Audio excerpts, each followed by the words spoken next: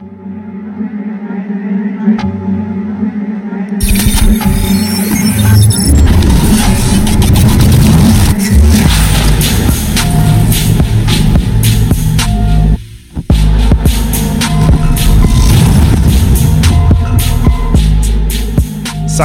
my friends, and thank you for tuning in to another edition of Factions of Freedom.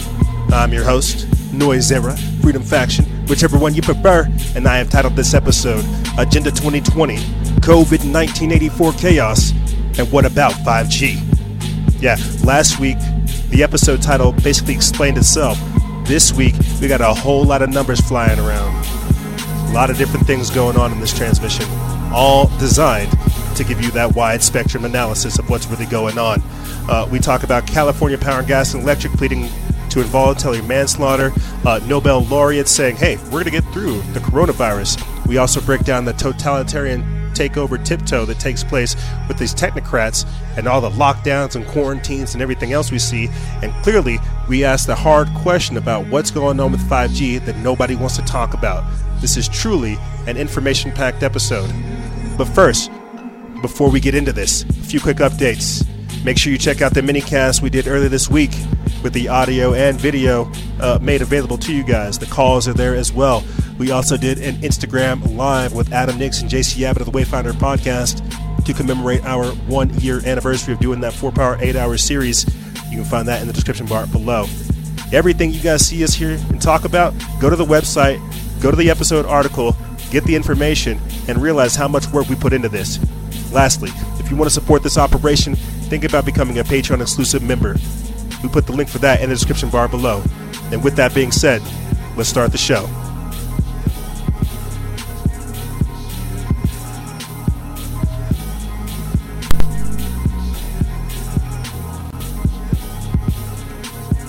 Salutations, my friends, and thank you for tuning in to another edition of Factions of Freedom.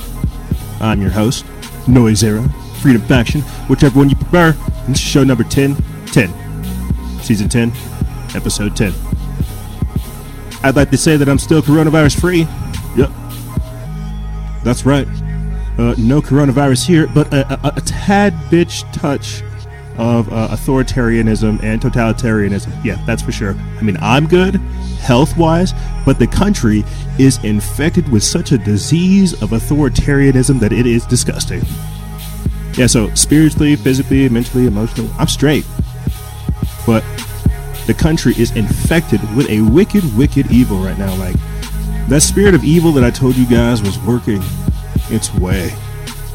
At the end of last year and at the start of this year, it literally manifested itself into a toxic, poisonous, venomous cloud known as COVID-19, the coronavirus. You know, I got a little sticky note here, because you guys know me, I have my little notes everywhere. I have a sticky note here that marked it literally a month ago where the coronavirus tracker was at. We had 60 confirmed U.S. cases. Now we have 75,000. Yeah. And so I don't want to scare people with numbers and stuff like that, but the virus is real. I don't think the overwhelming authoritarian response that we're seeing is necessary. I think everybody's starting to get that. If you paid attention to the Instagram Live I did earlier this week with callers, the 2-hour segment, the 2-hour show, we went over that. And so what I find myself kind of in a schism of thinking is how much of this can we resist? What's actually going on? And how do we defeat it? Earlier, and I'll get into this in the second segment, but earlier this week, I was on Adam Nix and JC Abbott of the Wayfinder podcast, because it was actually a year ago that we did the 4-part 8-hour series. We've been so caught up with coronavirus, I didn't even get to plug it. But I was on their Instagram Live just the other day, and we covered how Secretary of State Mike Pompeo actually said that this is an exercise. And we'll cover this in the second segment, because I think it's important. We've got to learn that we're not really being told what's going on in our own country. This is the danger with misinformation, fake news, and distrust in the system. But we have to be able to catch these lies in order to expose them. Thank you, ladies and gentlemen, for tuning into this edition of Factions of Freedom. That is definitely not how I wanted to intro this episode. if anything, what I wanted to do was kind of piggyback up off of what I finished the transmission that I did with Adam and JC earlier this week. We talk about this concept of the evolution of warfare. It's 2020.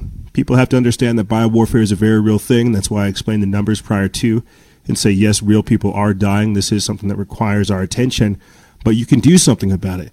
You don't have to just put those chains on, go quietly inside your house, and then wait to catch cabin fever. You can do various things, not only to protect your mental health, your biological health, but your spiritual health and more. And so the evolution of warfare is something you've heard me talk time and time about on Instagram Live with you guys, and in various ways over here on the show. But I wanted to intro this episode talking about it because we need to understand the different ways that we're being affected. That's why I'm telling you this coronavirus is much more of a social contagion and financial warfare than anything. Yes, it does affect our biology. There are terrifying stories out there, for sure. And there are also false positive stories as well. But what we have to understand is we are being controlled. We're being manipulated. We are being put into a position to where our only solutions are our adversaries, are the people that seek after more control. Let's stick to topic. The evolution of warfare. It's spiritual, it's emotional, it's psychological, it's biological. Now we're even learning that it is financial. I went over this earlier this year with you guys in Maslow's hierarchy of needs. But people need to understand that these are very real things that we're talking about.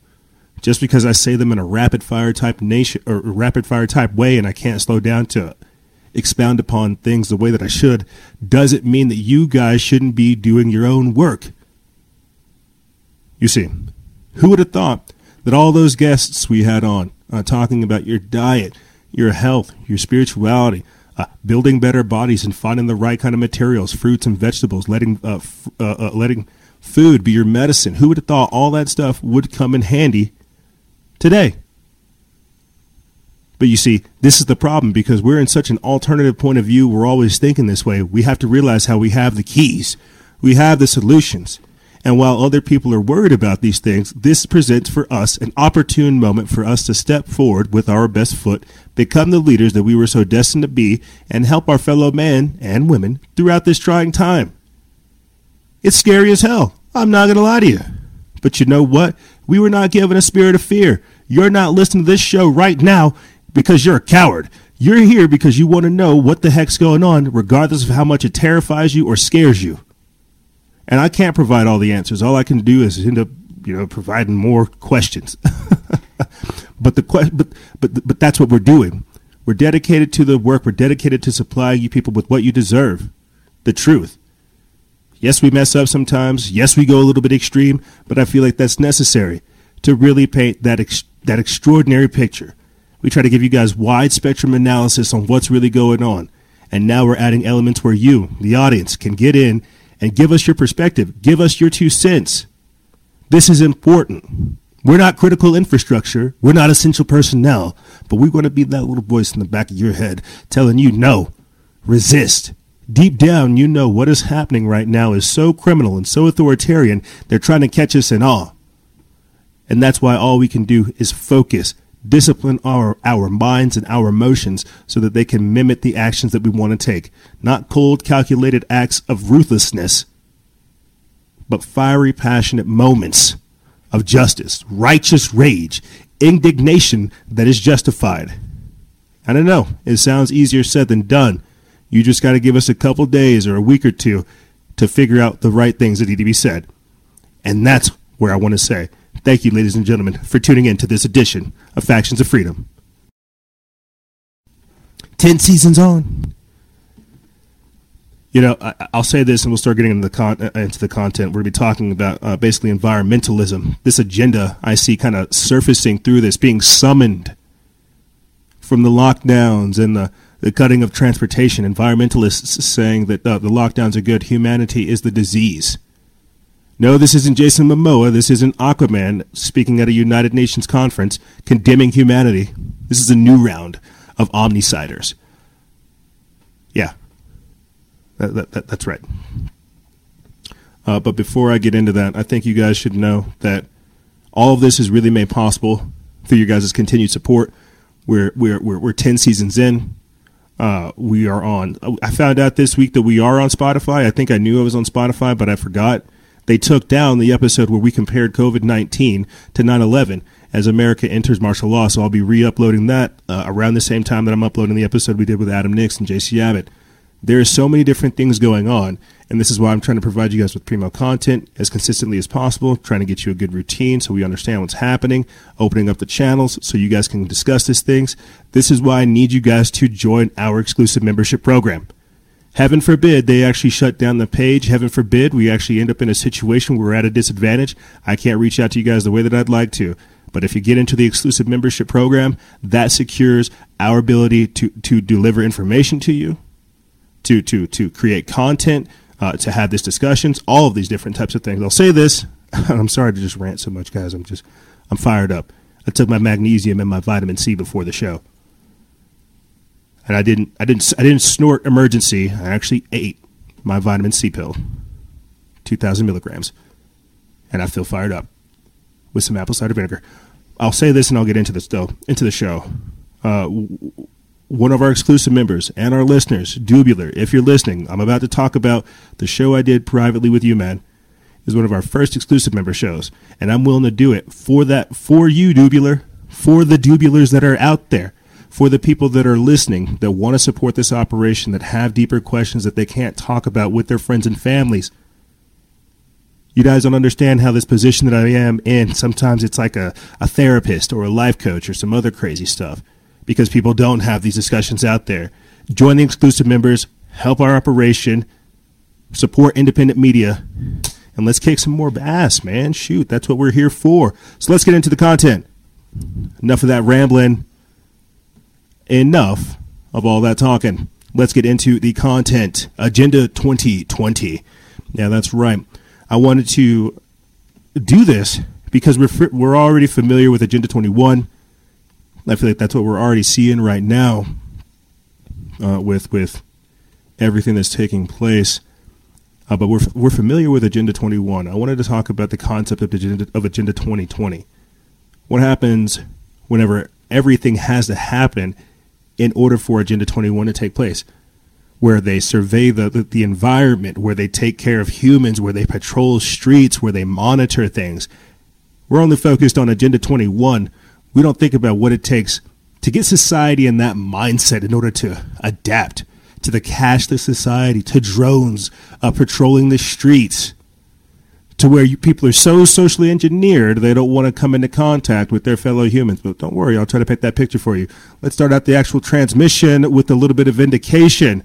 This comes from the Epoch Times. They put this up March 23rd. It says California Power, Gas, and Electric is to plead guilty to 84 involuntary manslaughter counts over the 2018 fire, the wildfire of Camp Fire of 2018. We actually made a post about that. But finally, these people are having justice served to them for destroying the environment.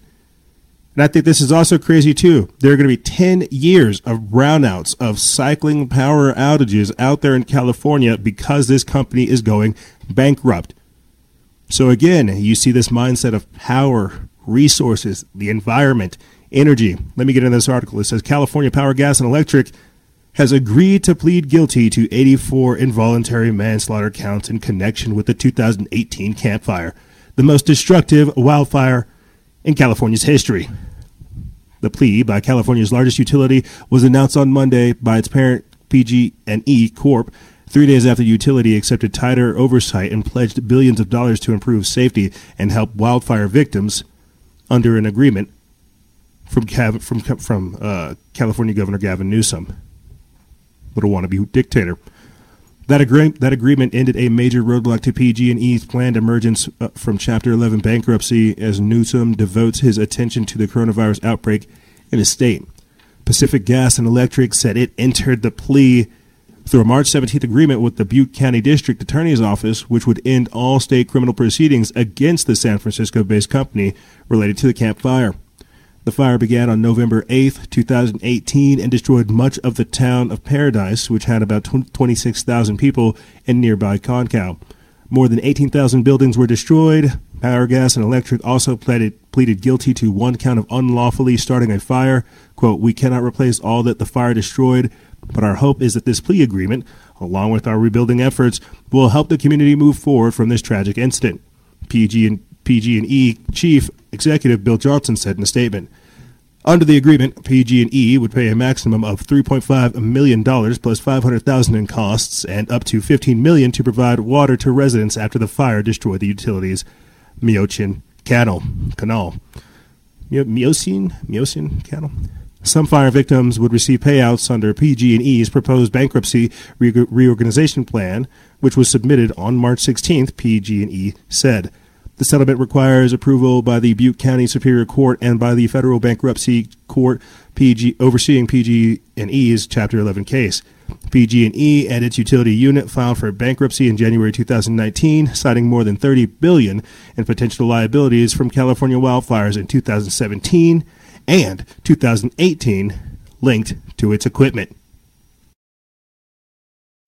So, as you already have California, basically, and I've said this underneath Governor Jerry Brown, his rule, you already have bits of California transforming into the Green New Deal. They've already bought into it. Whenever Alexandria Ocasio-Cortez made her rounds last year trying to get different states to sign up for it, California was one, Seattle was one, Florida is one, which is strange because that's where a lot of these coronavirus outbreaks just come out. I'm just making that connection right now. But this is Agenda 2020. Destroy the environment, blame humans, and then say that the destruction of humans, condemning human activity, that's the solutions. That's what we have to do.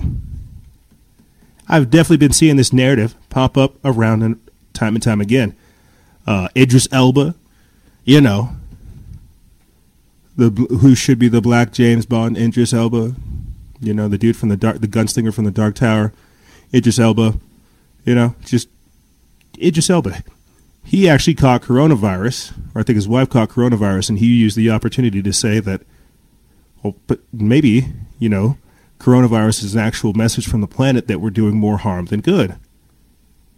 And I've been seeing that talking point resurface.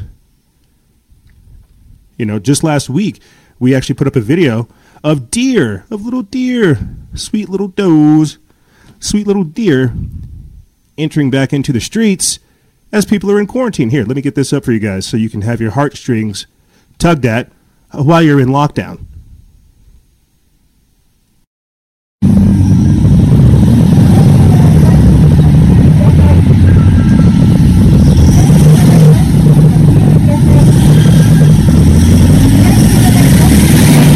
Yeah, big old, just a bunch of deer over here, just walking through the streets, hanging out, you know, because human activity has been diminished.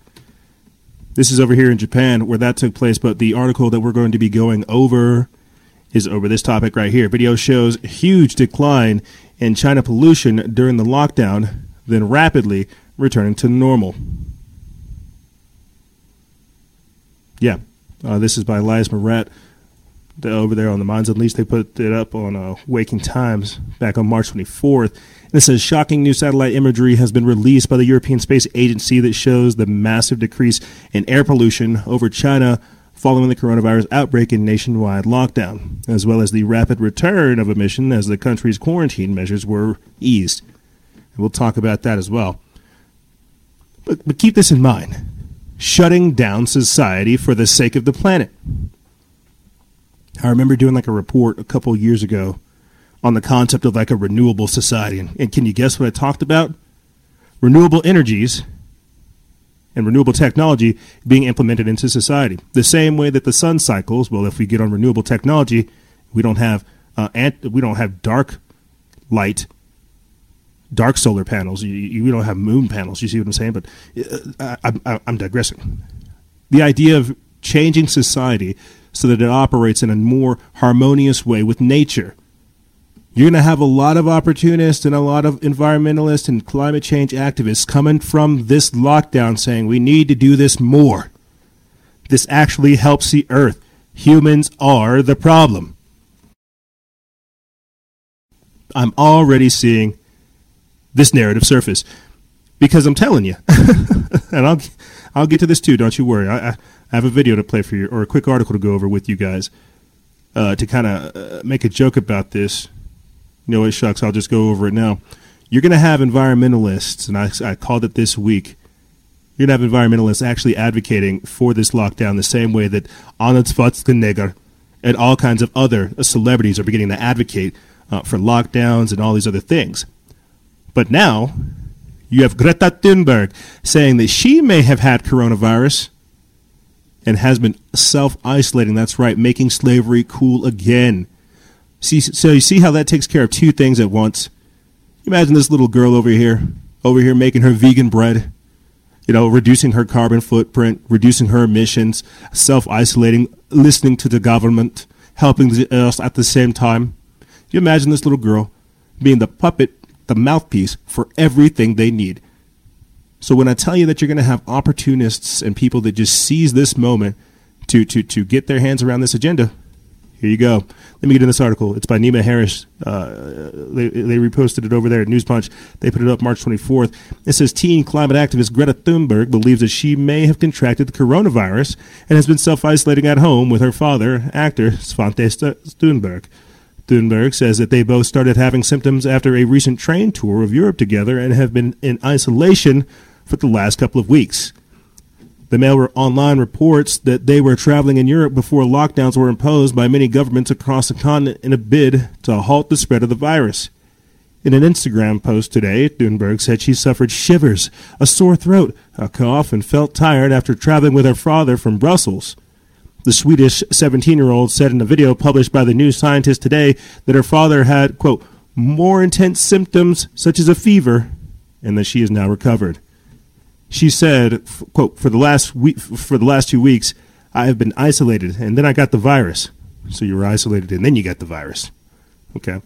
I came home from Central Europe, and then I isolated myself from the beginning because I thought I might as well as I've been on the trains. And so I don't want to put anyone else at risk. But then I started feeling some more symptoms after a few days. But the important thing is that I didn't basically feel that ill. At the same time, my father was feeling much more intense symptoms.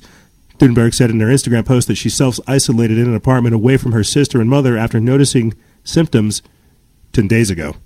She added that she wanted to raise awareness about how easy it was to transmit the infection without realizing it. The campaigner said that I didn't basically feel that I was ill.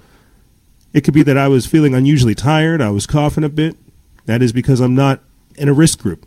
I didn't take it very serious. That is also very dangerous because you don't know that you have it. If it wouldn't have been for my father getting it at the same time and much more intense than me, I might not have even noticed that I was sick. Many people don't feel symptoms at all, or very mild symptoms, but it can be contagious. So there you go. There is the mouthpiece for the agenda, telling you what it is. Hey, obey your government. Obey your government. They care about you. I'm telling you, you're going to see, and I didn't get around to posting it, Free Thought Project did a great article on it, but out there in Kentucky, because now we're getting into snitch behavior, see something, say something, you're going to have people out there that are saying, hey, you're not abiding by quarantine. I'm going to call the cops on you. Hey, you're coughing on me. That's a domestic terrorist threat. You see the fanaticism and the hysteria that's just being bred right now, the victimology that brings this all forth. This is the nanny state on steroids. This is everybody's going to catch coronavirus. I'll put it to you this way. Whenever I saw Prince Charles, what was it? One of the princes, somebody in the royal family caught the coronavirus this week.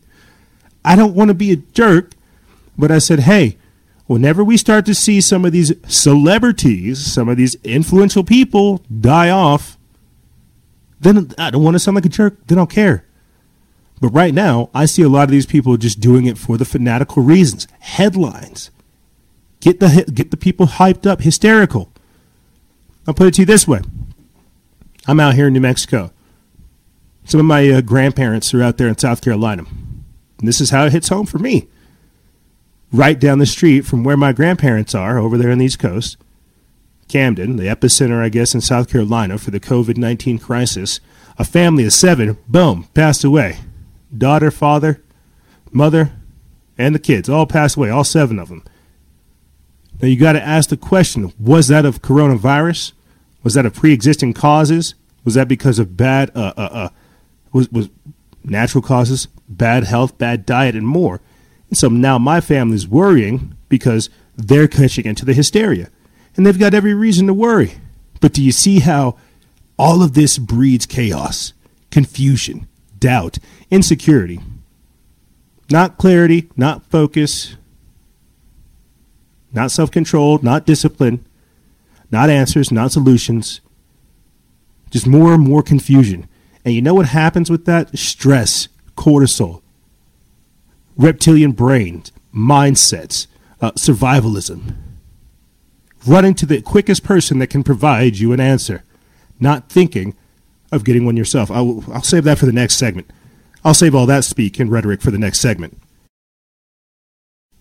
For this one, though, let's finish out this segment talking about one of the main reasons why I wanted to talk about Agenda 2020, environmentalist group. Quote, "Corona is the cure. Humans are the disease." This is written by Paul Joseph Watson over there at Summit.News. They put this up March 25th. And why this is important is because as I was doing research for the show, as I like to, I went back to October to find information about, Event 201, them running drills prior to, all kinds of stuff like that. And I remember seeing that the Extinction Rebellion leaders said that in order for us to succeed, in order for us to topple governments, some people have to die. And I couldn't help but think, wow, what an ambiguous statement to make, only for us to fast forward to where we are at now. Let me get into this article. It says, a climate change group that aligns itself with Extinction Rebellion posted stickers claiming that the coronavirus is a cure for the disease that is humanity. Quote, "Earth is healing. The air and water is clearing," tweeted Extinction Rebellion East Midlands. "Corona is the cure. Humans are the disease." The post shows stickers with the same message and the Extinction Rebellion logo plastered on lampposts. When another branch of Extinction Rebellion challenged that this, quote, "does not follow XR's principles," the East Midlands chapter doubled down. Quote, "We are pointing out that from the perspective of the Earth, humans behave like a disease. The idea is to not be," they responded.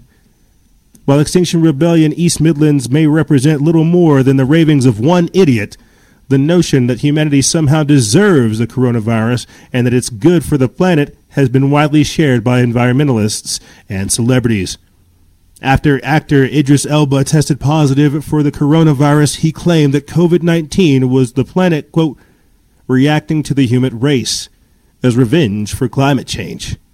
Despite numerous claims that that nature is flourishing and animals are thriving thanks to the coronavirus, it turns out most of those stories are fake news. Fake news. I don't want to say it's fake news because, I've seen quite a few of them. But I do want to say that it's very strange to see this narrative come out. For people to say that this is okay, lockdowns are good, we're saving the earth. It's very dangerous, if you ask me.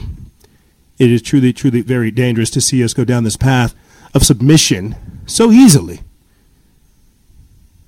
You see, Agenda 2020, the idea that before we give ourselves over to the United Nations globalism, the climate change agenda, the socioeconomic reformation, the technocracy, and so much more, the scientific dictatorship, before we get there, we have to collapse the existing world structure. We have to overwhelm it to such a degree that we realize it's no longer sustainable. It has to collapse so that we can bring forth sustainable development.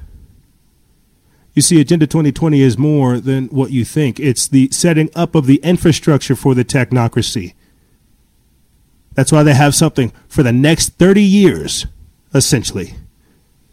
Plans and agendas, more triggering events, cataclysms, and tragedies, all designed to rob you of your fear, your common sense, and to advance an agenda. You see, you're already having people say right now that when we get done with the coronavirus, the world will never be the same. So what kind of ambiguous statement is that? How can you say these things? We're just starting. Is that it? Is it because we're just starting? You already have the Pentagon saying that we're going to be dealing with this for months. Are we just in the beginning phase? You see, I've been asking the question. Is this a biowarfare attack? Is this a declaration of war?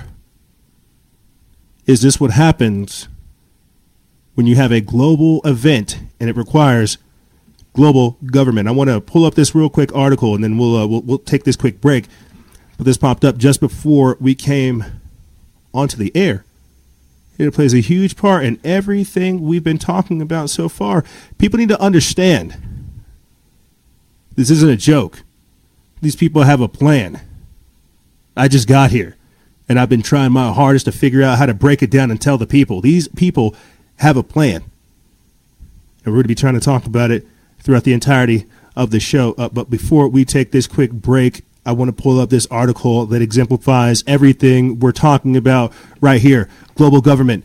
British former Prime Minister calls for a temporary world government to tackle the coronavirus.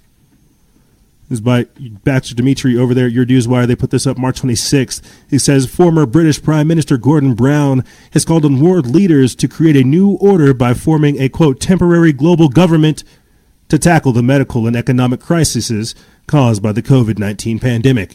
According to Brown, the global government is necessary to make sure the efforts of central banks are coordinated. So not COG, central banks. The leftist former prime minister who was in power during the near meltdown of the banks in 2008 said that there is an urgent need for a task force involving world leaders, health experts, and the heads of international organizations that must assume executive powers to coordinate the response to the emergency on a global scale. The scientific dictatorship is essentially what he's calling for.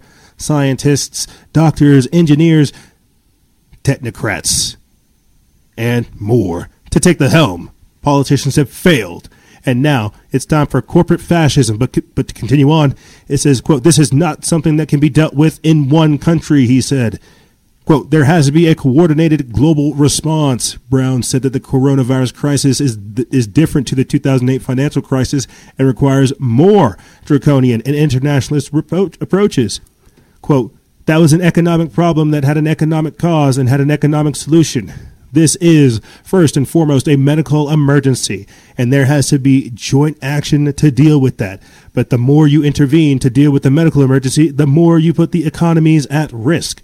Former British Prime Minister Gordon Brown has called for a global government to tackle COVID-19, arguing that it should be clear to the world leaders that this is no possibility of a go-it-alone approach working. That's right. A global government for a global pandemic. Tell me, how did they get this bill written? An 1,000-page plus bill in 2 days. Why are we already hearing people like Joe Biden say that the Green New Deal can be inserted in the next round? Do you see how our fears have been weaponized against us? Maybe we'll revisit this part of the discussion in the future, but for now, this is Agenda 2020, and we're just now seeing it. We're going to take a quick break, and when we come back, we're going to be breaking down the CoVID-1984 chaos, this global government for this global pandemic, all of the other crazy things that we see happening, and more. Don't go anywhere, ladies and gentlemen. This is Freedom Faction, of Factions of Freedom, and we'll be right back right after this.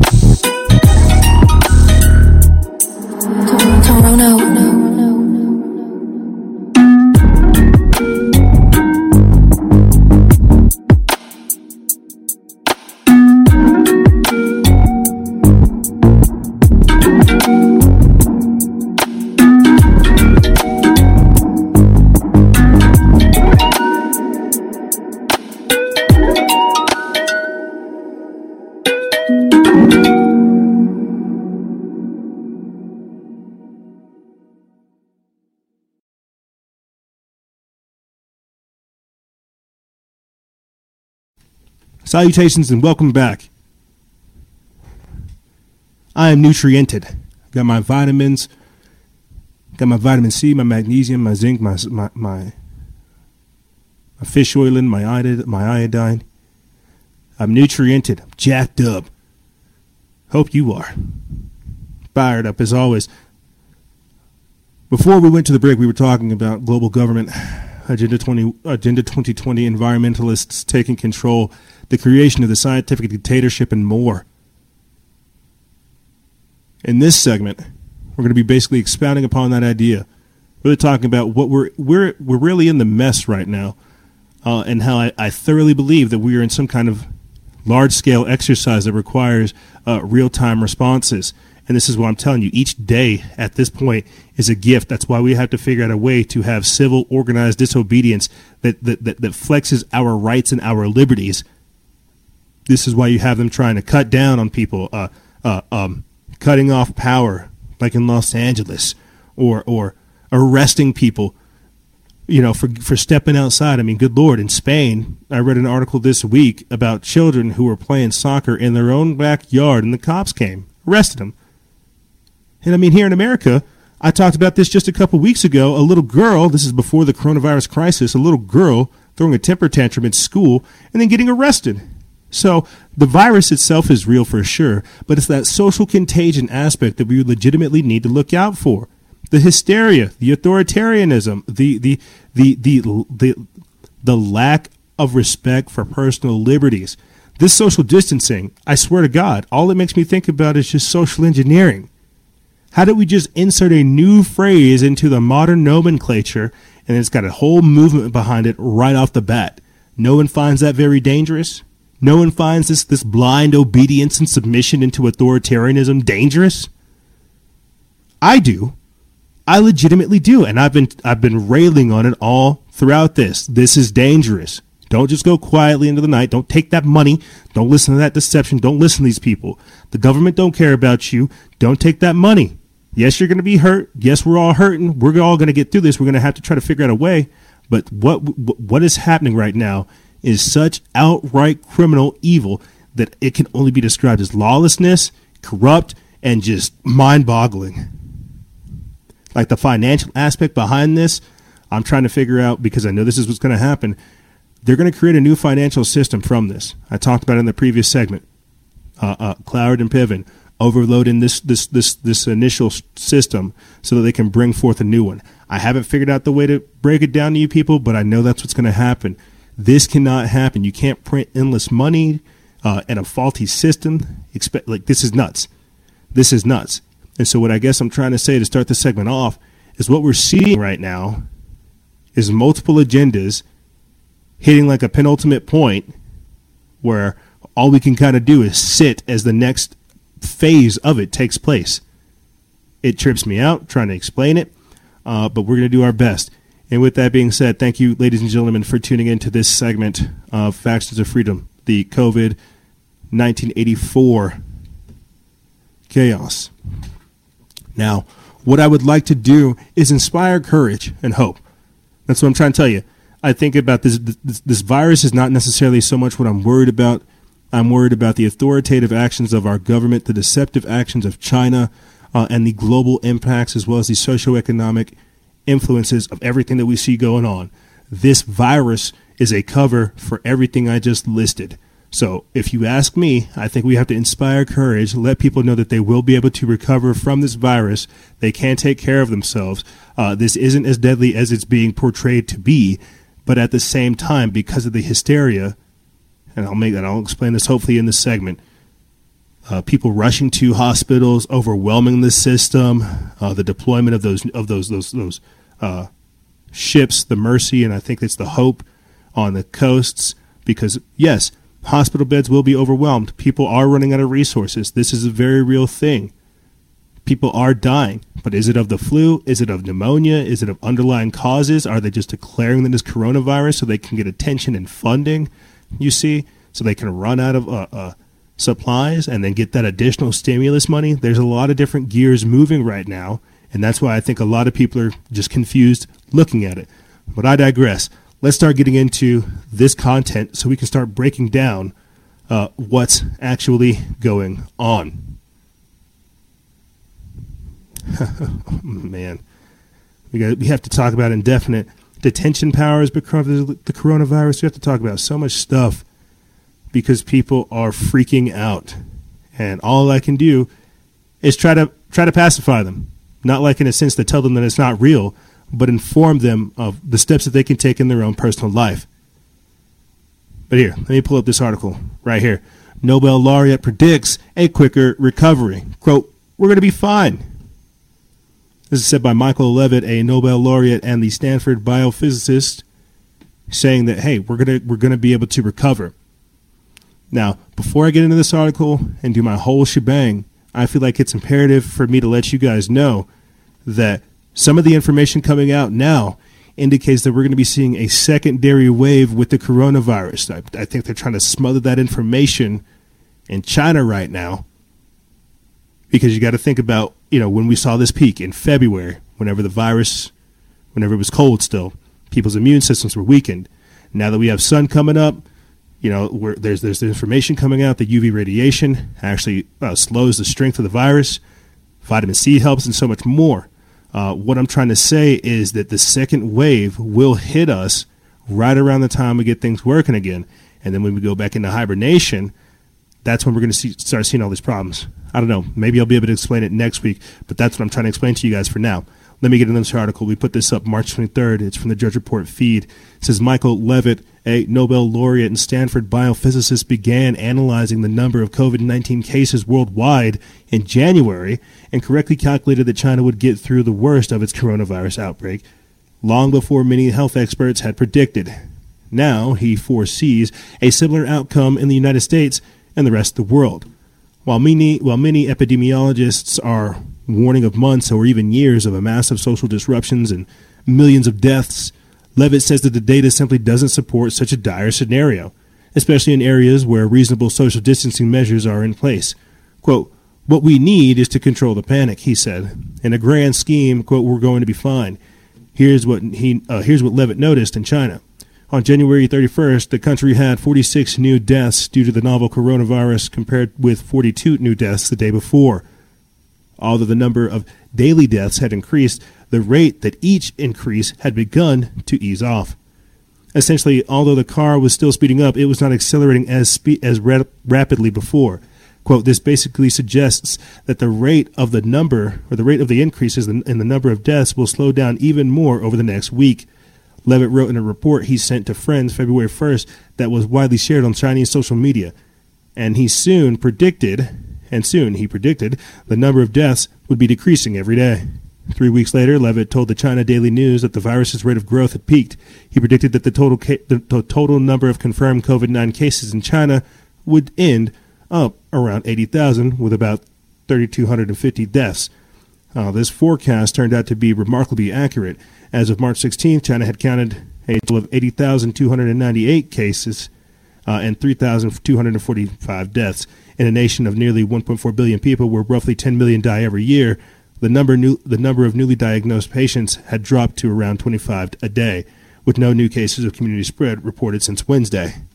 Now, Levitt, who received the 2013 Nobel Prize in Chemistry for developing complex models of chemical systems, is seeing similar turning points in other nations, even ones that did not install the draconian isolation measures that China did.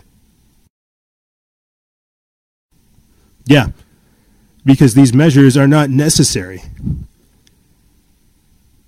They are literally not necessary.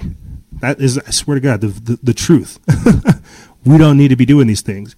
Like, a virus doesn't sleep, dude. Why are you locking down everything? It's like, oh, shucks, here comes 8 o'clock. The virus is like, I got to try to find people that are at the movie theater, or maybe I go find people who are at Hooters or Dave & Buster's, or, I got to go to the bowling alley. I have to get my last victim because it's 8 o'clock and curfew's coming up. It's like, think of the mindset that's going on here.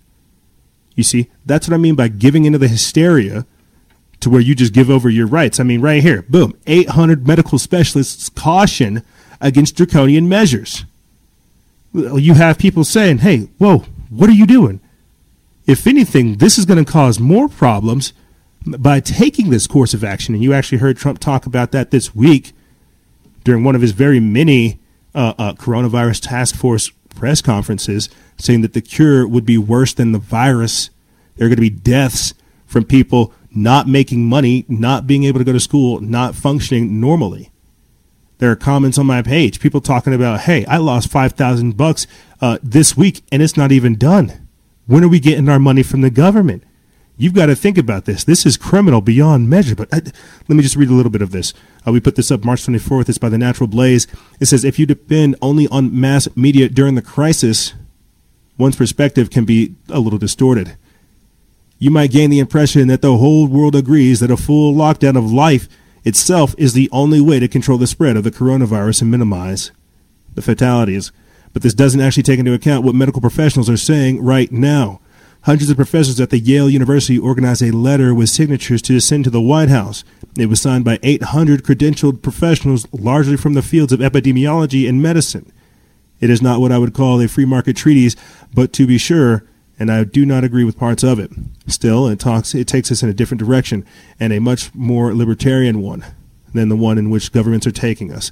The letter warns that crackdowns, shutdowns, travel restrictions, sweeping closures, and work restrictions could be counterproductive and not produce the results people hope for. This echoes the concern expressed by Stanford epidemiologist John Ioannidis, and his recently published work that warns we are taking extreme measures with low-quality information with little interests and cost. And where the letter worries about the loss of public services, I would add the worry of the loss of essential economic services. I will quote large sections of this letter, which you guys can go read on the actual post. I just want to get into the summarized version of it. But it talks about how the main message here is as follows. If you worry that the coercive measures the government is using and proposing go way too far, you are not alone. Many in the mainstream and of the medical professions agree with you. Mandatory quarantine, regional lockdowns, and travel bans have been used to address the risk of COVID-19 in the U.S. and abroad. But they are difficult to implement, can undermine public trust, and have large societal costs, and importantly, disproportionately affect the most vulnerable segments in our communities. Such measures can be effective only under specific circumstances. All such measures must be guided by science with appropriate protection of the rights of those impacted. And we're definitely not having that. The governors right now, and this is a republic, they can act independently of their own, but you have the president saying one thing, governments and governors saying another. This is the problem, again, with misinformation. We have no idea what's going on, but we're taking drastic measures because we have no understanding of what's happening. It doesn't make sense. This is a dangerous way for our governments to be reacting. Here, more evidence that shows that we don't know what's going on. This is another article from The Natural Blaze. They put this up March 25th. It says research group based at Oxford University stops using WHO data, the World Health Organization, their data for coronavirus reporting, citing errors. Our World in Data, an online publication based at the University of Oxford, announced on Tuesday that it stopped relying on World Health Organization data for its models, citing errors and other factors. The group's founder, Max Roser, said researchers are now using data from the European Center of Disease Prevention and Control. Until March 18th, we relied on the World Health Organization as our source. We aim to rely on the WHO, as they are the international agency with the mandate to provide official estimates on the pandemic. The WHO reports this data for each single day and can be found on the website. But since March 18th, it became unfortunately impossible to rely on the WHO data to understand how the pandemic is developing over time. With Situation Report 58, the WHO shifted the reporting cutoff time from 9 p.m. CST to quadruple zero. This means the comparability is compromised because there is an overlap between these two WHO publications. And then the article goes on to basically explain how it's being misrepresented, how the numbers are being skewed. You see. And I actually talked about this earlier this week. I talked about how Antonio Gutierrez, the World Health Organization Secretary General Antonio Gutierrez, back in October, talked about how the World Health Organization is going to run out of money, or the United Nations is going to run out of money. They were going to run out of, or the WHO was going to run out of money. And unless they had combined efforts from all around the globe, they were going to basically essentially go bankrupt. And how America was like 20 to 25% of their actual income. They were cutting essential meetings, travels, and things like this as well. Essentially what's going on right now. Locking down, streamlining the UN for efficiency. But do you get the system that's happening here? How we're in like a hybrid war. You see. I hope people really gradually begin to see what's going on. So before I just get derailed again, let me stay on the good news, talking about how we're actually bouncing back from the brink of this crisis and how we will recover. I know people don't think that's the case, but we actually will recover. I don't want to talk about the I don't want to talk about the 90-year-old lady that recovered, the 90-year-old grandmother that recovered from coronavirus. So Greta Thunberg can suck it. But what I do want to talk about is how the slowdown in cases suggests that Italy's outbreak may be peaking. And that's what we discussed earlier in the show, how certain demographics will show you, or certain statistics will show you that once you get to a peak point, you'll come down. And that's what they mean by peaking. I tried to allude to the fact that we might be going through the first wave right now, the introduction of coronavirus into society. And then as things decrease, as we hit the summer, that's what they're trying to say. The cases will go down during the summer because it won't live during that time period. But as we go into fall and the winter and things like that, that's where you'll see that second wave pop back up. But hey, let me stick to this one. We put this up March 23rd. It's from Zero Hedge. It says Italy's Civil Protection Agency just reported a second straight drop in new cases, offering some hope to Italians and the global community as the government in Rome has been desperately struggling to slow the outbreaks. All of a sudden, about 3 weeks back, Italy saw a sudden surge in cases that took it from just a handful to a serious outbreak in Lombardy, then across northern and central Italy, then finally into the Italian south. And after cases seemed to hit a blow over the top, the last 2 weeks after a streak of grim consecutive numbers where Italy was reporting nearly 1,000 deaths a day, those numbers are finally beginning to come down. According to top health officials, the number of new deaths reported on Monday dropped to 601, down from 655. The number of new cases climbed to 63,000 from 59,000, while the Italian death toll hit 6,000.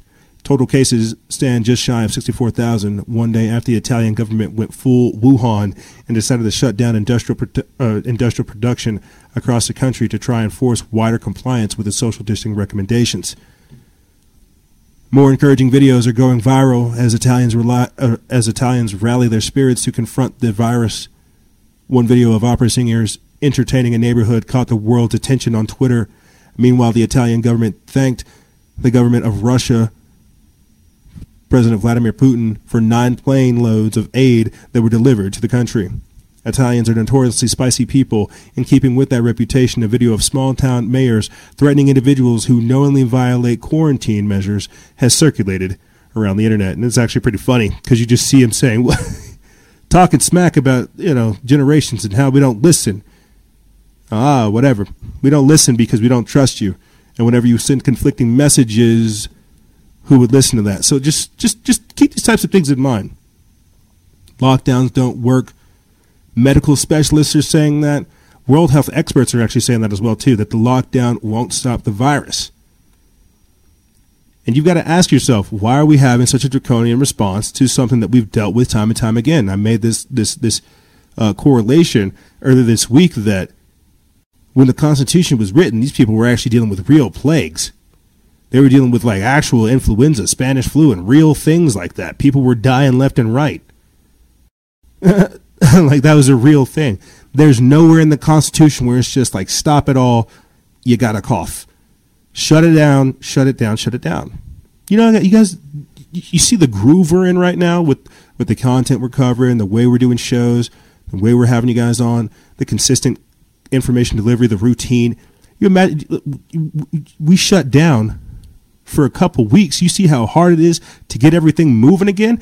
Now imagine a country, imagine the lifeline, the blood that's going through everything. I said this before, at the start of the week, that America's religion is business. You can't do this and not expect death, suicide, chaos, civil unrest, looting. You can't do that. It doesn't make sense. So you got to ask, who in God's name is sending out these orders? And why in God's name are people listening, for one, for two? It doesn't make sense. We're getting conflicting messages from the president. We're getting conflicting messages from the governor, but you're having an increased law enforcement presence and now an increased military presence. This is terrifying the hell out of people. You're confusing them. You're putting them in a state of disarray. They're not going to trust you. You've turned them into criminals. You see the psychological damage that's being done here. People think they're the villains. For what? For what? And it happened overnight. And that's the problem. That's why I'm telling you, we have to have some level of organized civil disobedience. We can't, I don't want to say social unrest, civil unrest, social disintegration, none of that. But they have to know that we, the people that put money in their back pockets, right? We don't agree with this. If you ask me, I think that's also why they're trying to come up with this new economic system. But I digress. Let me get back into this article and back into the show notes right here. Trump weighs easing the stay-at-home advice to curb the economic impact. That's right. You have certain individuals being declared essential personnel, people essentially being given travel papers, saying that, hey, if you were in a quarantine or in a lockdown area, if you are stopped, show the officer these papers, they'll allow for you to pass through. And make sure you leave these papers in your car, because if you are an essential personnel, law enforcement or military will go through perusing inside of your car to make sure that you have a reason to be there. What just happened? Why is this being blindly accepted? How is there no way to buck back? So yes, people need to get back to work so that we have a sense of normalcy. You can't just shove people inside their houses and tell them that they're the criminals and they have to wait for a vaccine. Otherwise, they better stay in there and die. This is outrageous. And that's why it has to be vehemently opposed. Let me get in this article right here. It's from the Drudge Report feed. We put this up March 23rd. It says President Trump is privately expressing concern at the damage the coronavirus shutdown is doing to the U.S. economy and is debating whether it can safely be reopened. Two sources familiar with the situation said on Monday. In a tweet late on Sunday, Trump tweeted, quote, "We cannot let the cure be worse than the problem itself," adding at the end of the 15-day shutdown period, quote, "We will make a decision as to which way we want to go." Trump issued guidelines a week ago, he said, aimed to slow the spread of the disease over 15 days, prompting much economic activity to stop. Trump, who had hoped to build his campaign of the November 3rd election on a booming U.S. economy, now is looking at a potential of millions of jobs lost. His administration has been pushing for aggressive steps to stem the economic hit of the epidemic after the president spent several weeks downplaying the risks.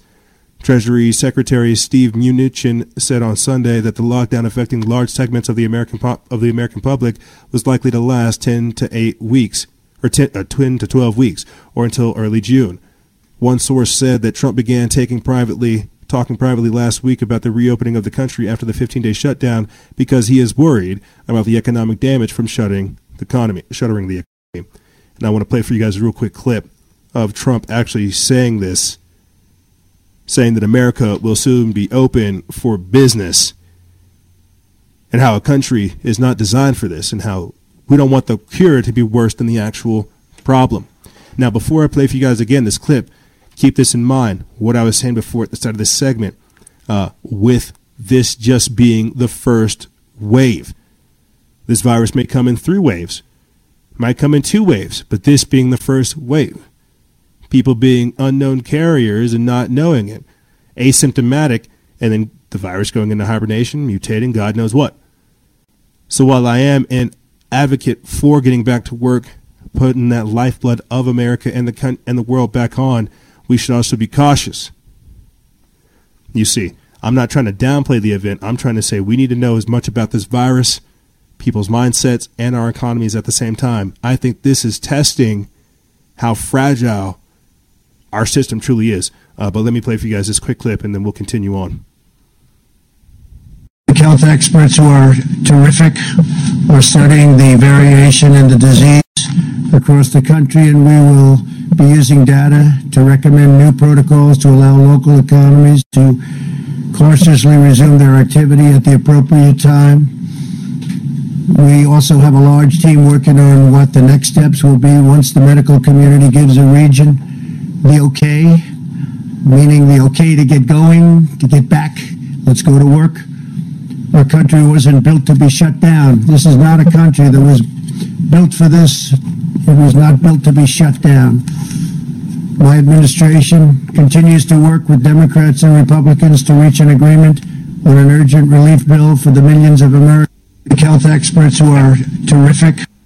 Yeah, that's actually very important, if you ask me, because there's so much beyond just this virus that if we keep going down this path, we may or may not return. Now, I just want to derail real quick, since we have a video of Trump over there at the presidential podium. I want to side rail over here, boosh, to IntelliHub. Adam Nix and J.C. Abbott brought this up when I was on their show with them earlier this week, but they talked about Secretary of State Mike Pompeo admitting that COVID-19 is a live exercise. And President Trump comments saying, "I wish you would have told us." I think that's very, very interesting, because if that's the case, that means we can still get out of this. That means we can call them out on their bluff and say, hey, next time, incorporate us. Keep this in mind, too. These are in my notes. Let me see if I can just get this up while I'm ranting. Keep this in mind, too. This is a live exercise. China actually conducted one a couple months back, too. Remember that, like back in September, even before Event 201, and before they launched 5G in Wuhan. So there's just so many different things going on here. But let me read for you this article, and then I'll play for you guys this quick video. It says United States, and this is by Shepard and Bellis. They put it up March 21st. It says United States Secretary of State Mike Pompeo had a slip of tongue while addressing the American people from the White House when he stated that COVID-19 is a live military exercise. Quote, "This is not about retribution," Pompeo explained. Quote, "This matter is going forward. We are in a live exercise here to get this right." And just before I play this clip for you guys, there was an article from over there on Signs of Times, and it was talking about how evidence is pointing towards the fact that America gave China the COVID-19 virus during their military games in Wuhan. But, we are in some interesting territory. Let's play this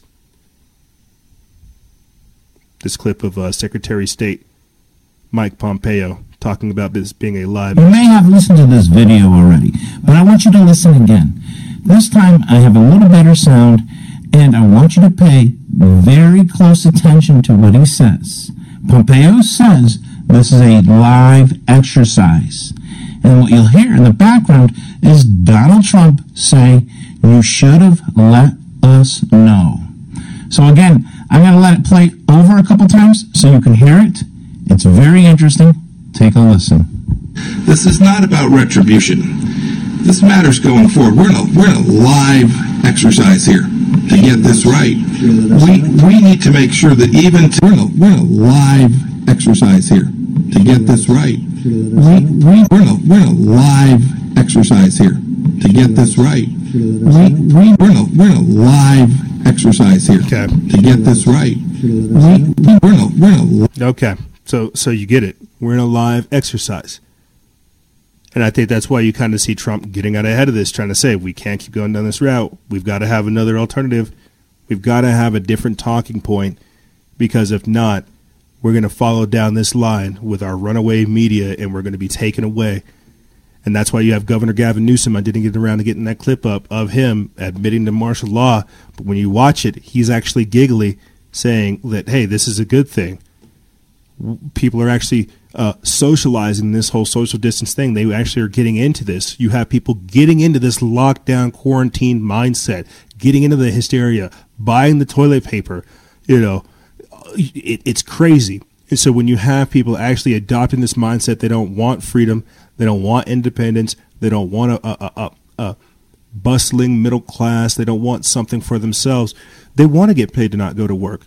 They want to be in fear. They want to stay on their phones. They want a Netflix.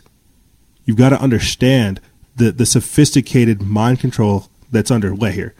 And so just to stay on the same theme, to get back into the topics and stay on the same theme while we're talking about all this stuff, we have at least 10, 11, or 12 different posts on our Instagram feed that basically break down different ways, protocols, holistic methods, and more to basically build your immune system, fight viruses, fight diseases, more. There's an article that came out this week right here from Silence of the Time. They put this up March 23rd, and I'll put the link for this in the description bar below so you guys can check this and other posts out in the future. It says UV radiation from the sun increases by the factor of 10 by summer and could be the key in slowing COVID-19. I'll put the link for this in the description bar below.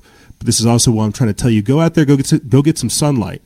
Everything they are telling us to do is the exact opposite of what would have happened if you wanted to boost your immune system.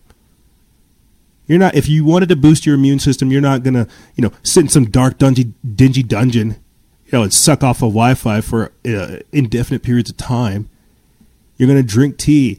You're going to take vitamins. You're going to take supplements. You're going to boost your immune system. You're going to flush your system out. The idea of them telling us to stay inside our house, suck on Wi-Fi, don't be exposed to sunlight, this is going to have the exact opposite of the desired effect they're asking. Very, very dangerous. And that's why I'm telling you, sophisticated mind control is sophisticated social engineering disguised as social distancing. But let me get in this article and then we'll continue on.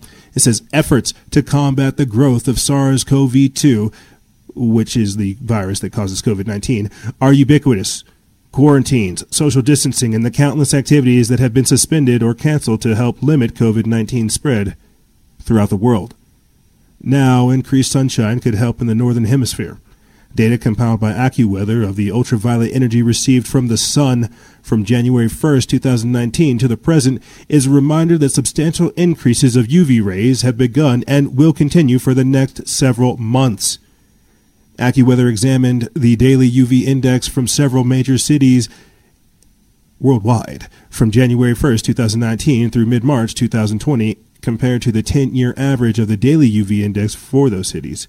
Quote, if the coronavirus behaves like most other viruses, then as the sun grows stronger day by day as we head towards the summer solstice, the stronger sun and the increased hours of sunshine may start to take their toll on the virus, thereby helping to slow its spread, particularly as the sun gets stronger in April and May, said AccuWeather founder and CEO Dr. Joel N. Nayers. Quote, the point of the most rapid increase in sun intensity as well as the duration of the sun is right now, he added, referring to the days around the vernal equinox, which occurs March 19th.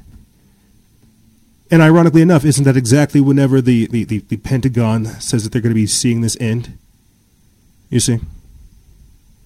Just a quick observation. And so I just want to play this quick clip because while I'm trying to tell you guys that there is something that we need to worry about, there are cures, we can fight this, but you also need to understand that there are people being affected by this. There are hospital beds being filled. Some of our projections are showing that by May 8th, all hospital beds may be filled. May 8th, 9th, 14th, or the 15th, around that time frame. You have people saying that these lockdowns are the reasons as to why the virus itself is spreading or slowing. It couldn't be the treatment. No, it couldn't be treatment. It has to be the lockdowns. How do we know that this isn't just the flu? How do we know that this isn't pneumonia? How do we know that this isn't, because we know it's man-made, how do we know that it doesn't piggyback again on these pre-existing factors and kill people? We already know that it affects people disproportionately, the young and the old, people with immunocompromised systems, things like this. But is this level of hysteria required? You see, now you've got doctors and nurses afraid to go to work because of supply shortages, fear of contracting the virus and spreading it to loved ones, and so much more. Earlier this week, there was an Italian nurse, say 34 years old, kills herself, suicide, because she doesn't want to infect others. People in quarantine, Japan, man kills himself because he's losing his mind in self-isolation. So when Donald Trump tells you that there's going to be deaths more from these lockdowns, these quarantines, he's not kidding. What about people who have families but can't feed them? Man has to kill himself, collect life insurance to feed everybody. That's if they process his claims. And this is all for the sake of money, for freedom. Do you see the insanity that we're being subjected to? But here, let me bring it back down to point. I want to play for you guys this quick clip. It's over on our Instagram TV. I think this will put it into perspective for you guys. And the reason I want to play this is the same reason that I brought up Greta Thunberg. They want to hit you in the hearts and the minds. They want to get you right where it hurts. Get you in the emotions. Get you to get hysterical. Get you to call for the government to hurry up and find the cure. Get that vaccine. And then even whenever Donald Trump talks about hydroxychloroquine, they're like, don't you do that. Don't you dare do that. You have New York doctors beginning to adopt intravenous vitamin C in their patients. But that gets no attention. The media literally downplayed it in China, and now you don't hear anything about that today. Oh, but you hear him talk about hydroxychloroquine. You hear him talking about the vaccine. It's very dangerous, this game of chicken that's being played on the public. Period. Because we don't know, and they're purposely keeping information from us. But here, I want to play for you guys this quick clip. It's of doctors and nurses scared to go to work due to the coronavirus outbreak and of the supply shortages. We'll put the link for this in the description bar below, but I'll play for you guys this quick clip, and then we'll take a quick break right after. Is a big concern, and they're fearful about their own safety and the safety of their loved ones. It's the first time we've ever been truly scared to come to work, but despite being scared, we are trained to save lives, and we're committed to doing that.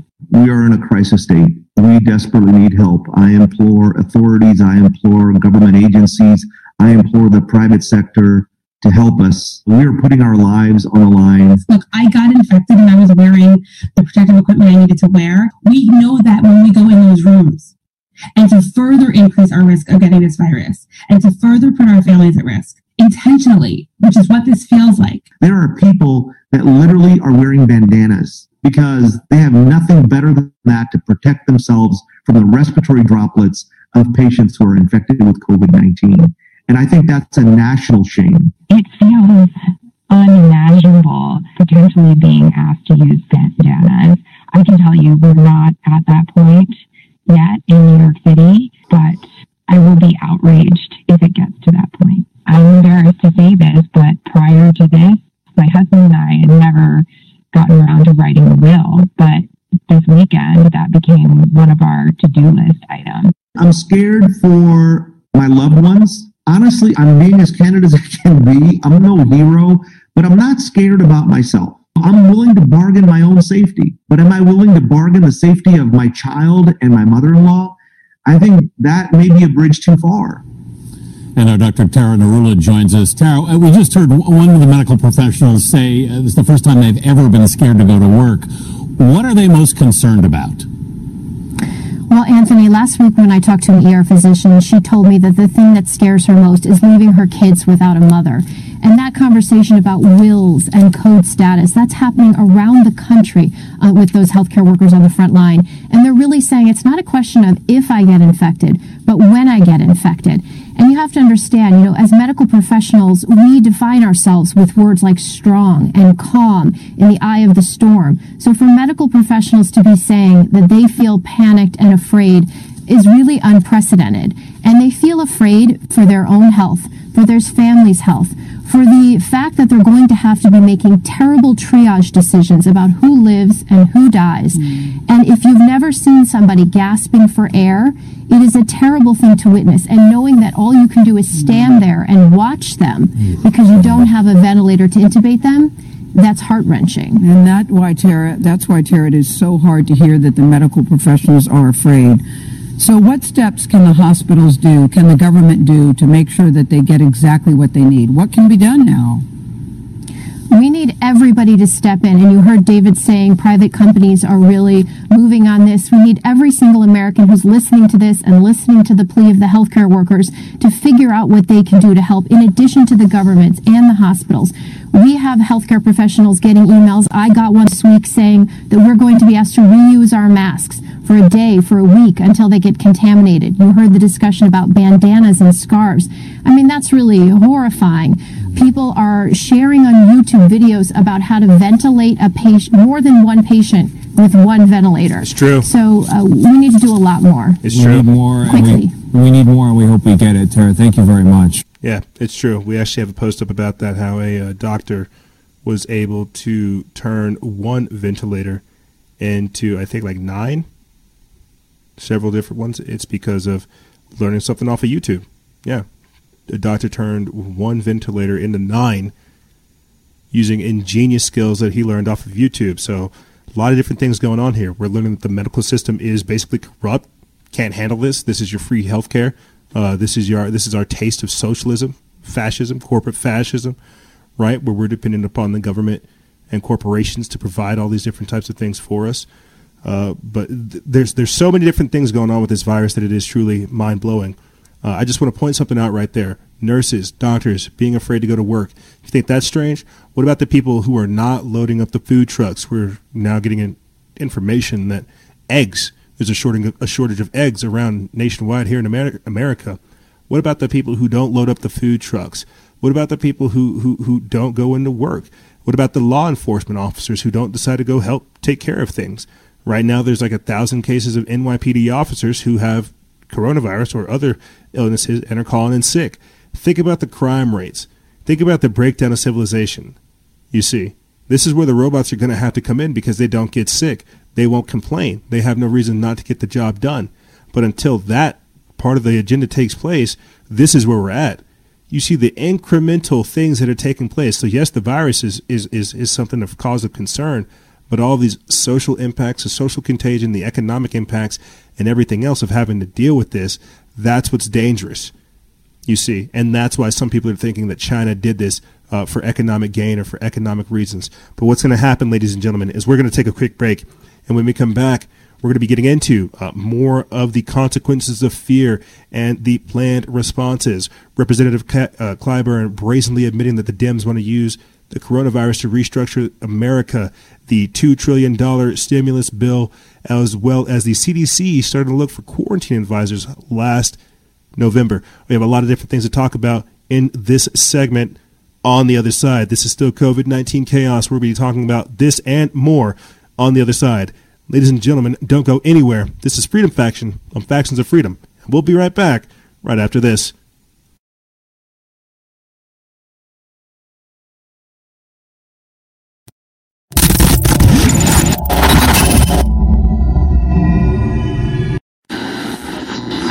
We have a evacuation of all counties. I report complete devastation. We have a giant squall, cloud, covering up everything in the path.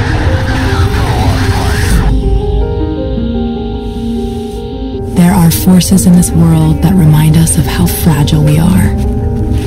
We thought we were safe. We thought it could never happen to us. Then life like a fog descends upon us, blanketing our memories. Through the haze, we travel its hidden paths, lost in its secret places. And when the storm, turbulent and immovable, forces us to shelter, we remember. It calls to us, calls us back. Back to the ports and the harbors of our past. We fight the currents that pull and drag us off course, not a light or star to chart the way.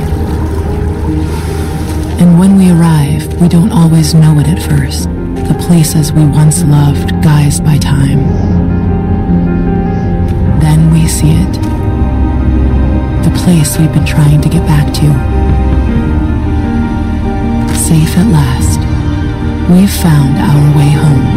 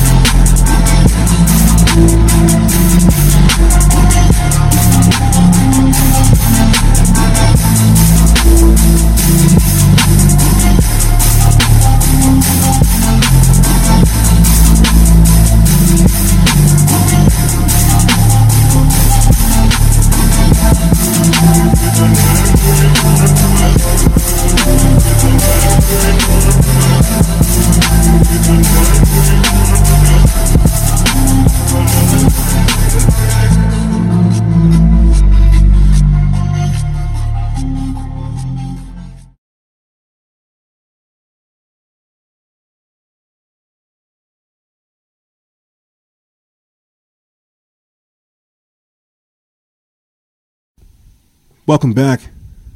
That's right. We're still here. And we are trying to do the best we can.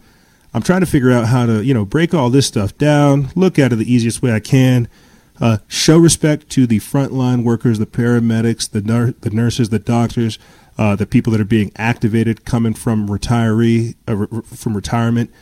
I'm trying to show those people respect. At the same time, looking at the intelligence aspect of it, looking at the economic impact, how us civilians are going to be affected, and what the Illuminati stands to gain from all this. That's why you hear me kind of jumping around from all over the place, and not necessarily having a single train of thought when addressing this.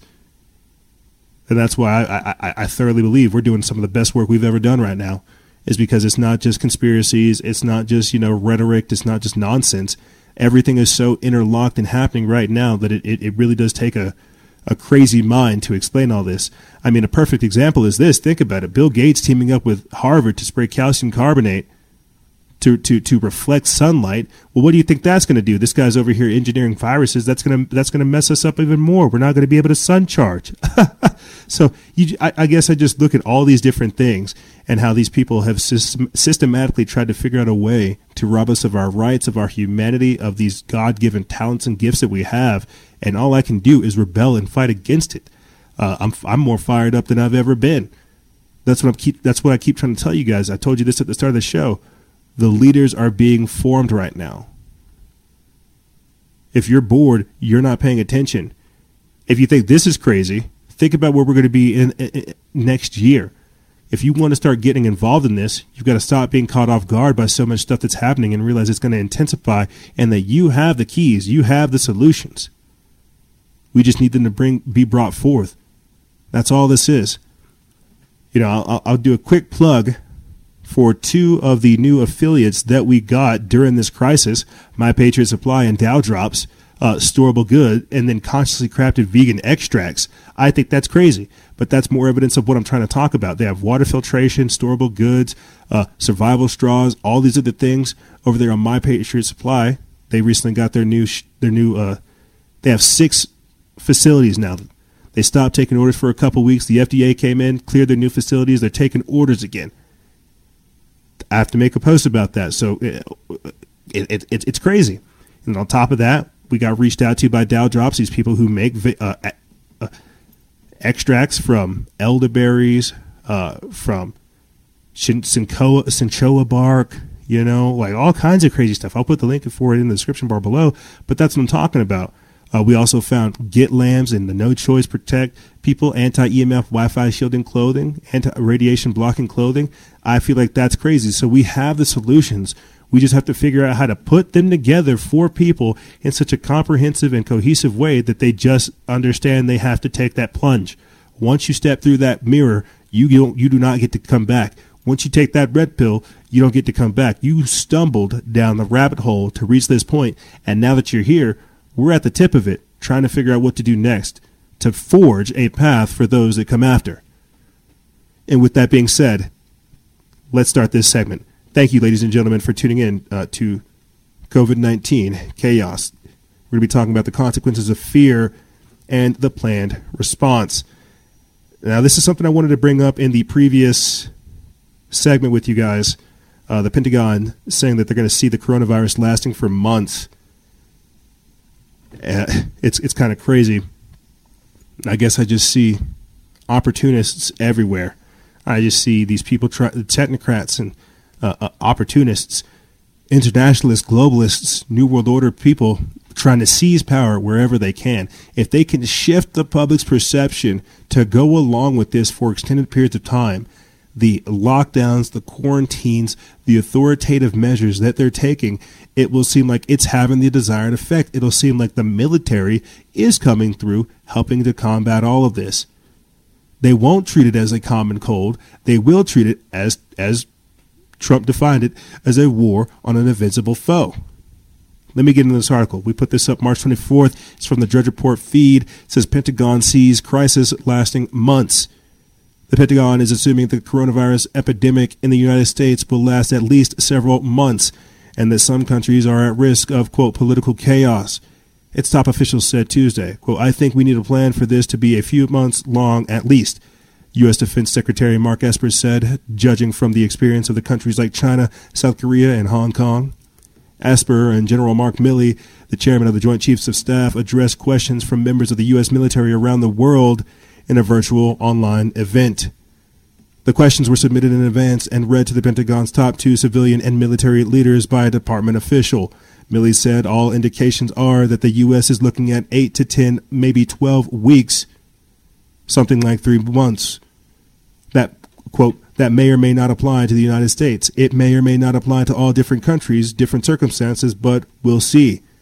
He said, quote, if it does apply, you're looking at late May, June, something in that range. Maybe it could be as late as July, something like that. But we will get through it. The two men warned that the pandemic could destabilize some countries to the point where they could present a threat to the United States. The pandemic, quote, could lead in some cases to sort of breakdowns. It could lead to political chaos in certain countries. We have to be attuned to that, Milley said. He noted the shortages of masks, gloves, and respirators could have, quote, severe internal consequences to certain countries that go well beyond the immediate medical issues. The U.S. will aid its allies, said Esper, but, quote, with potential adversaries, the coronavirus may cause them to act out in different ways, in ways that impact our security posture, our readiness. Quote, so we need to be very conscious and be on the lookout for that as it unfolds. And I can't help but think about just Antifa-like type folks deliberately catching variations of the coronavirus and trying to spread it. You have to understand that these people want chaos so that they can have the control. They control both arms of the discussion. But I just want to jump up here real quick to this segment that made me think about climate change. And we've talked about this. CIA Director John Brennan at the Council of Foreign Relations talking about how stratospheric aerosol injections, how chemtrails could destabilize foreign countries,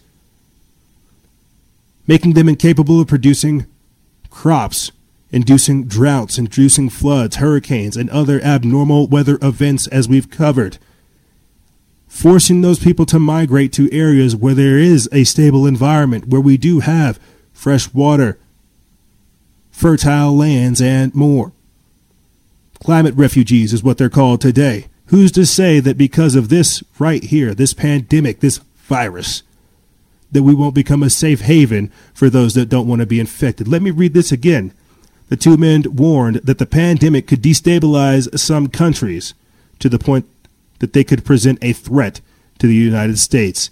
The pandemic, quote, could lead in some cases to the sort of breakdowns. It could lead to political chaos in certain countries. We have to be attuned to that. The consequences of fear and the planned response. So, yes, the virus is real, but what does this mean? That's why I'm asking, is this a war declaration? Did somebody launch this thing off and essentially start the birth pangs of World War III or World War IV, whichever one you want to call it, the war against the corporations and the humans that work for them? That's what I'm telling you. There's information coming out that we're going to get to the bottom of whoever released this virus, and then once we do, that's going to be a powder keg. I assure you. So this is biowarfare. This is why it's ambiguous. This is why we're dealing with the fallout. I just think, is this why we're seeing all these different types of military activity? Was this a biowarfare attack? Was this attack on us, on the world? Are we getting into a war-like footing before we go into a whole nother war? I don't know. But you have some of the Q folk, the QAnon people, telling you that this is all happening for a good reason. They're rounding up deep staters, and the indictments are coming. As I said before, there is no conspiracy theory that will justify martial law to me. We have to oppose this at every single step. But here, to continue on, to get back into the news, this is more of that CoVID-1984 chaos right here. Representative James Clyburn brazenly admits that the Democrats are using the coronavirus to restructure America to fit our vision. We put this up March 25th. It's by Baxter Dimitri of your Newswire. And it says House Majority Whip James Clyburn, the third in line among House Democratic leadership has given the Democrats' game away with a single comment. Quote, "This is a tremendous opportunity to restructure things to fit our vision," the South Carolina Democrat reportedly told his fellow Democrat lawmakers during a conference call reported by The Hill. That chilling remark from Clyburn bears a strong resemblance to an infamous quote attributed to former President Obama's chief of staff, Rahm Emanuel, who disturbingly quipped in 2008, quote, "You never want to let a serious crisis go to waste. And what I mean by that is an opportunity to do things that you think you could not do before." Days after House Speaker Nancy Pelosi tossed a partisan grenade into the Senate and destroyed a bipartisan legislative package intended to provide desperately needed financial relief for Americans affected by the coronavirus lockdown, Representative Clyburn has admitted that the party is more interested in, quote, "restructuring America than helping workers." What I actually want to do before I continue on with that actual article is play for you guys a quick video clip of Senator Ted Cruz calling out Democrats during that time frame. Call it a virtue signal video if you want to. You're more than welcome to, but it's Ted Cruz calling out the Democrats trying to politicize this event. So while I'm talking to you about doctors and nurses afraid to go into work because of supply shortages, you have politicians doing what politicians do, trying to politicize an event like this, getting as much money as they can out of this bill. They're willing to wager Americans' lives so they can see their agenda through. Nancy Pelosi decided it was time to play politics. Decided to throw a grenade into the whole process. And she had a list of demands, an over 1,000-page bill that she drops out of nowhere. And the demands she's pushing, I ask you, do these have anything to do with the coronavirus epidemic? A number of people have cited the famed quote from Rahm Emanuel, who's President Obama's chief of staff, "Never let a good crisis go to waste." Sadly, we're seeing the embodiment of that cynical approach right now. Because all the people out of jobs the Democrats are using to push, what are they pushing for? Changing the emission standards on airplanes. Mr. President, what the hell do the emission standards on airplanes have to do with thousands of people dying and millions of people out of work in the coronavirus epidemic? Don't treat this bill like a partisan Christmas list. And by the way, Republicans, we've got things we would like to advance too. Things I believe in deeply. You want to talk about what I'd like to do? I'd like to abolish the IRS. I've campaigned on that all over the country. I'm going to continue fighting for that. But, Mr. President, I'm not standing here with an amendment saying, as part of this emergency relief, let's abolish the IRS. There's a place for that political and policy discussion. The Democrats are pushing wind and solar tax credits. Mr. President, what in the hell does a windmill have to do with this crisis? Other than there's some Democratic lobbyists getting fat and rich, and they're willing to extort a crisis to try to advance their political agenda. Mandates on corporate board diversity. So these are Democrats that want to social engineer. Now listen, I actually have a lot of problems with corporate boards. I think we have far too many corporate boards that are docile and do what management wants. That's a serious problem. A lot of discussion about stock buybacks. I'll tell you what I get concerned about stock buybacks is when you have compensation agreements in place that the executives get rich if they get a short-term boost in share price, and it ends up hurting the shareholders. So I'd love to see actually more vigorous boards of directors that make sure that you're not creating incentives to gain the stock price. That's a reasonable question. But they want to mandate effectively quotas on boards of directors. Mr. President, what in the hell does that have to do with this crisis? It's the restructuring of society. Thank you, Ted Cruz. If you guys want to check out that video, the minute and a half, so that we had left of it. I'll put the link for that in the description bar below. But let's get back here into this article. Back into James Clyburn talking about restructuring America and using this crisis to do so. Senator Ted Cruz was not that far off, but continuing on, it says Western Journal reports that, in other words, exploiting the opportunity presented by a crisis when the political opposition is certainly more inclined to compromise in order to address an emergency, to press forward with certain agenda items and policy prescriptions that otherwise would be non-starters or be bogged down by debate. Getting back to Clyburn's comment and the report by The Hill, a number of proposals put forth by Democrats in the conference call were mentioned. Some were related to providing economic relief amid the growing financial crisis, while others were merely prioritizing items on the Democratic wish list that had nothing to do with dealing with the global pandemic or saving the nation's economy from an impending depression. Clyburn himself suggested that the current crisis would be a great time to legislatively provide for 100% broadband internet coverage for the entirety of the United States. He used the fact that the schools across the nation are currently shut down for weeks, if not months, and students were being forced to continue their schooling online from home as the reasoning behind his suggestion. They're trying to profiteer off of chaos, as they typically do. That's how this works. Plane emissions, wind and solar tax credits. Do you see, again, the Green New Deal, the green agenda being slipped into the CARES Act? And so without biased, without opinion, I'm just going to read real quick this article from Business Insider. It's by Ben Wink. It talks basically about how the Senate has passed the $2 trillion coronavirus relief bill. And this is the craziest part about it. It includes checks for Americans and small businesses. This is what I tried to allude to earlier in the show, that we have people commenting of losing just $5,000 in the week, and it's not even done yet. They're wanting their money from the government. This is very, very dangerous. This was a forced depression. That's the crazy part. We're already in a recession. This was like a forced depression mandated by the government, and now they want to try to figure out a way to buy out your debt. So, like I said, I'm trying to figure out how to explain this to people, but let me get in this article. We put this up March 25th. It's by Business Insider.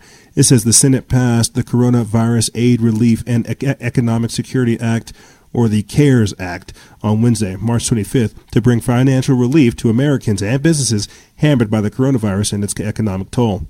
The fiscal package passed 96-0 at around 11:50 p.m. Eastern Time. The stimulus measure includes direct payments worth $1,200 to millions of Americans. It boosts unemployment benefits and shores up hundreds of billions of dollars worth of loans for ailing businesses. About $150 billion will be allocated to hospitals and healthcare workers for equipment. U.S. airlines, hammered by the virus and resulting travel shutdowns, will receive $50 billion in loans. Democrats want a set of stricter guidelines for how corporations could receive and benefit from emergency loans issued by the Treasury Department. The bill's passage follows two stoppages by the Senate Democrats looking to secure stronger worker protections and stricter guidelines for which corporations could receive government loans.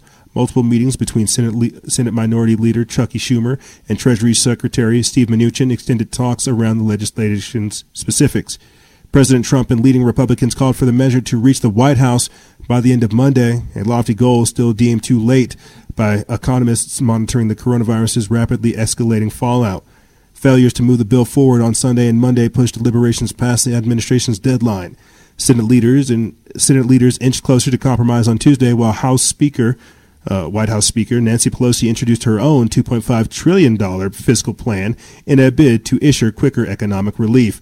The White House and the Senate reached a deal early Wednesday morning on the recovery package, teeing up the bill for passage later in the day. Schumer deemed the legislation an outstanding agreement, while Senate Majority Mitch McConnell said it represented a, quote, wartime level of investment in our nation. The bill must now pass the House of Representatives before it reaches President Trump's desk. A wartime level investment in our country. Wartime level. Are we in a state of war? Do we need to get prepared? Is this something I should look at? What's going on with this stimulus bill is really, really shady, and the fact that we can't get information about it too is even more sketchy. plane emissions, solar and wind tax credits, all kinds of strange things. And now this is still stuff that's coming out with this bill. And if they don't get it in with this round, they'll get it in the next round. And now the House stimulus bill creates a, quote, digital dollar to send to virus aid to the unbanked. We're talking about the creation of the digital ID 2020, the mark of the beast, injectable microchips. I mean, even today, Obamacare has been reactivated. And I asked the question to the audience, will Obamacare be a means for them to introduce these mandatory vaccines? Huh? I'm just going to read a little bit of this just to give you guys a taste of what's to come, if not now, sooner. This is put up by Zero Hedge. They put this up March 24th, and it was actually updated. It says CoinDesk's Nihilist reports that the mentions of a digital dollar in a coronavirus-related relief bill before the U.S. House of Representatives has been scrubbed. That means they're not going to do it. But House Democrats' latest version of the Take Responsibility for Workers and Family Act revealed late Monday does not contain any language around a digital dollar in its section on direct stimulus on direct stimulus payments. So what they're trying to do is figure out, hey, how do we get Americans this money? We know you guys want this money, but what's going to happen when you take that money? It's just this is just sketchy. Any way you slice this up, this is sketchy. It truly is. And we'll come back to this. I don't want to get too derailed looking into that aspect of it. I want to kind of continue on with this thought process while we're looking at this type of information. And so to do so, I'm going to jump over here to this article, which is even more terrifying. Again, one of the reasons as to why we started doing this work in the first place. Right here, DOJ, Department of Justice, asks Congress for, quote, indefinite detention powers to fight the coronavirus. Now, I remember whenever it was like 2000, it's got to be like what, 2011, 12, or 13. I forget the time period. It's whenever Obama signs one of the NDAAs, the National Defense Authorization Acts. And in that, he talks about the indefinite detention of journalists. That's right, indefinitely detaining people who ask too many questions. Fast forward to where we're at now, you have the Justice Department underneath the Trump administration asking for indefinite detention powers to fight people. And the obvious thing is to say, oh, well, keep people indefinitely so that they can be quarantined. Well, what happens whenever the virus or the disease or a sickness just changes? What happens whenever you have ODD, opposition defiant disorder, and they have to indefinitely detain you so that you can be re-educated? You get where I'm going? Let me get in this article. We put this up March 23rd over there at STHF Plan. It's by Max Slavo. And it says the Justice Department is using the outbreak of the coronavirus to expand their power.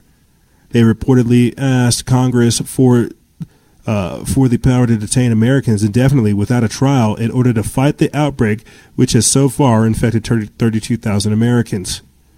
So only 32,000 Americans warrants that we just toss out the Constitution. You don't have any more rights. Don't you know? That's how that works. Continuing on, it says the government is rapidly moving to destroy human rights and the basic fundamental freedoms we hold dear in the name of fighting the coronavirus. This is far more severe than an outbreak. Enslaving humanity should never be the solution to a problem. However, the Justice Department thinks that this request is acceptable. They are asking Congress to allow the United States Attorney General to ask courts to suspend court proceedings. These include, quote, any statutes of rules of procedures otherwise affecting pre-arrest, post-arrest, pre-trial, trial, and post-trial procedures in criminal and juvenile proceedings of all civil procedures and proceedings, or process and proceedings. Reports Betsy Woodruff Swan, citing DOJ documents presented to Congress. Basic human rights are in danger of being severely diminished, if not outright destroyed. If Congress approves this power grab, and I wouldn't put it past them, totalitarianism is on our very near future. The Justice Department would be able to postpone trials, hearings, and other procedural steps that follow an arrest that represents a potentially huge violation of the constitutional right to a speedy trial. Those powers would apply, quote, whenever the district court is fully or partially closed by virtue of any natural disaster, civil disobedience, or any other emergency situation. Woodruff Swan writes, and would remain in place for quote, 1 year following the end of the national emergency. The solutions by the government to this outbreak have already shown to be dire than the actual virus. That's not to say that people aren't actually dying and getting infected, but the aftermath of this will have repercussions for our children and the fascist country we are leaving to them. Yeah, without a doubt. And that's what I've been trying to say. If that's what I've been trying to explain to people, that if we don't really start thinking about this, some of our very rights are going to be taken from us. We are literally in such a authoritarian time period that you have would-be dictators basically trying to stroke each other off and say who's more authoritative, who's more dictatorial. Let me play for you guys this real quick clip of this Los Angeles mayor saying that, hey, if you don't agree to this government mandated shutdown where we want to mandate you being poor, this is neo-serfdom. If you don't abide by these regulations, we're going to shut your power off. I have a series of clips I want to play for you because I'm getting fired up here. You have Los Angeles mayor saying that water and power will be shut off if you don't close shop. A stern warning tonight to non-essential businesses that aren't abiding by the order. If we see continued non-compliance, they'll wind up facing a misdemeanor charge, and DWP will step in and shut off their water and power. You know who you are. You need to stop it. This is your chance to step up and to shut it down, because if you don't, we will shut you down. The LAPD says that they now have 12 confirmed coronavirus cases, 11 sworn officers, and 1 civilian. Now, tomorrow, the governor tells us that he's going to be releasing numbers as far as percentages of the people that have now recovered compared to infections. For now, reporting live here in Hollywood, Mary Beth McDade, we'll send it back to you. Thank you, Mary Beth. But that's not all. Don't worry. We're just getting started right here. Los Angeles sheriff orders gun stores to close. So you're shutting off power, you're shutting off means for people to defend themselves, and then the video I'm going to play for you guys after this, because that's just for stores, right? In Los Angeles, the video I'm going to play for you guys after this one is of a county commissioner forcing people to pay them right before they shut their power off during this outbreak. So people don't have power during this outbreak, and they still expect to get paid. I don't understand the logic of this, but that's why I'm just telling you it's outright authoritarianism. But here, let me play for you guys this quick clip of the Los Angeles County ordering gun stores to be closed. But pot shops and alcohol stores can stay open because those are considered essential services. Of emergency operations here in LA County, and essentially what that means is he is the #1 guy in charge when it comes to this crisis response.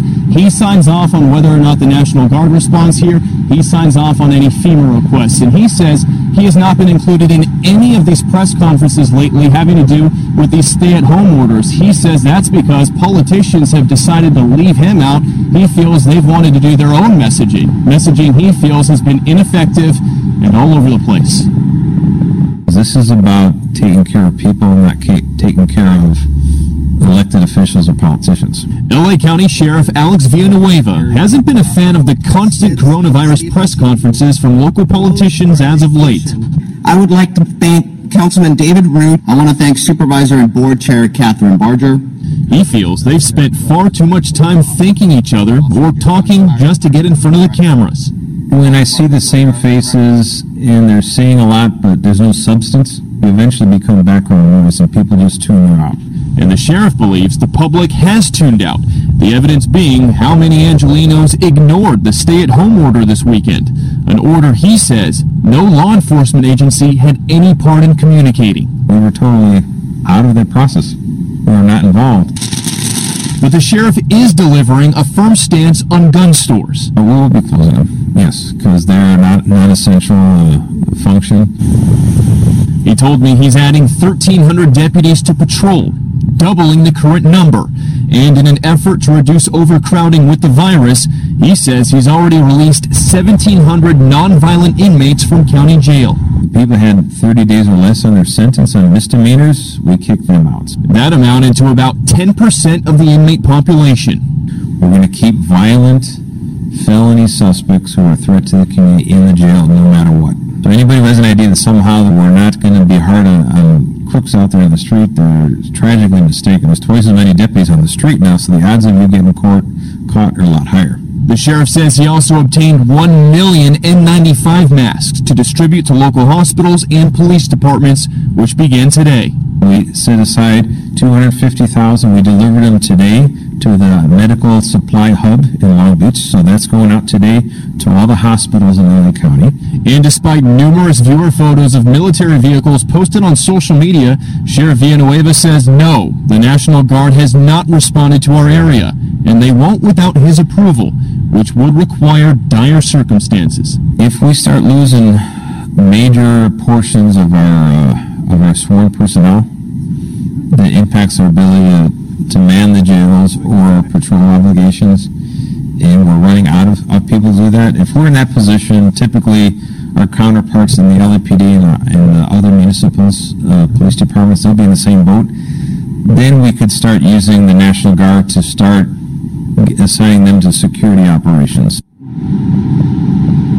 And from this point forward, the sheriff says he will be taking the reins on all of the messaging for this emergency response rather than what we've been seeing from the Board of Supervisors. He says everything will now be going out of the Emergency Operations Center through him. As for the gun stores being forced to close, that's likely going to ruffle a lot of feathers. I talked to the sheriff about it. He says, look, he supports the Second Amendment. He is a gun owner himself, but his fear is that with all these first-time gun buyers rushing out, buying in a panic, then bringing them into homes with people who are essentially locked in their homes, he feels it's potentially a recipe for disaster with accidental shooting. So we'll have to see what happens with that.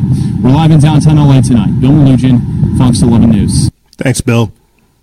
So there you have it. Even the sheriff, Second Amendment supporter, you see how that works? They got to get like somebody that says they're a Second Amendment supporter. We understand that, this is going to be a huge infringement upon your rights, but we still have to do it anyway. We still have to do it anyway. So you see, it's an incremental thing. Power. It's a ladder. It is a ladder. But here, let me play for you guys real quick. I said I was going to play this commissioner talking about cutting off people's power. But since we're in California, I think it's only apparent that I play this little quick clip of California, the police department using drones, Chinese drones, outfitted with speakers to educate the public about the dangers of the coronavirus. I'm not going to play the full clip for you guys. I'll play a little bit of it, but I just think it's crazy that you have California, basically imitating communist China. It's crazy. As I'm here at the Chula Vista Police Department, where the Chula Vista Police Department, as you know, because we've reported this, has been using drones now for about 4 years. And they're used really on emergency calls as a way to give officers a situational awareness of what's happening. But drones can keep officers safe today, they've learned, by giving them that social distancing that is needed right now in this time when we're dealing with the COVID-19 outbreak. And that's what officers are recognizing. And they're also looking at using drones as a way to possibly educate the community about the safety measures and resources that are out there that people should be taking because of COVID-19. So to be clear, the idea here is not about patrolling people. In fact, they're looking at this as an educational resource and as a way to keep police officers safe. Captain Vern Sally, who oversees the drone program here with Chula Vista Police Department, I got off the phone with him about an hour ago, and he tells me the idea is to deploy a drone once that drone is outfitted with a speaker to areas, for example, in the urban canyon areas here in Chula Vista, where there are known homeless encampments. Through a speaker on the drone, police would be able to tell people below where they can go for services. That way, the department would not have to send off. Oh man, I gotta laugh at this, because if I would not have seen that video in China of the Chinese police, the Chinese authorities, like yelling at their Chinese people saying, "Grandma, go home. Don't you know it's unsafe out here?" I wouldn't believe the propaganda that I just heard, okay? And then if I also didn't go and look at the works of the United Nations, Agenda 21 and Agenda 2030, and realize this is part of their agenda to use technology to tell humans that they have to get away from nature, I would say, wow, that makes perfect sense. Look at these people being innovative. But because I understand the sophisticated mind control that's at work right now, I can't go along with it. So if you guys want to finish watching that propaganda, you can do so. I'll put the link for that in the description bar below. But what I want to do is finish out this segment, playing for you guys this quick clip of how our politicians should be acting, why we actually have these elected officials in the first place, the ones that should be helping us. And I'm actually going to read the actual article before I play this for you, because it's a quick 2-minute long video, and then we'll take a break and get into the last segment. But commissioner calls out mayor for cutting off people's power during the COVID-19 outbreak. This was written by Matt Agarist of the Free Thought Project. They put this up March 23rd. And it says, over the last 10 days across the country, millions of Americans have watched as their careers in restaurants, bars, barbershops, spas, and many other businesses came crashing down. Many of these folks live paycheck to paycheck and have just received their last one. Of these folks, many of them have children. Imagine for an instant that you have just received your last paycheck. Your rent is due and you don't have enough to cover your utility bill for your family. You pay only your rent to keep your roof over your head, and the government is responsible for your unemployment, then cuts off your power. A Lake Worth Beach, Florida City Commissioner attempted to stop such a scenario from unfolding early this month by holding an emergency meeting to discontinue shutoffs of water and electric to city residents with derelict accounts during the crisis.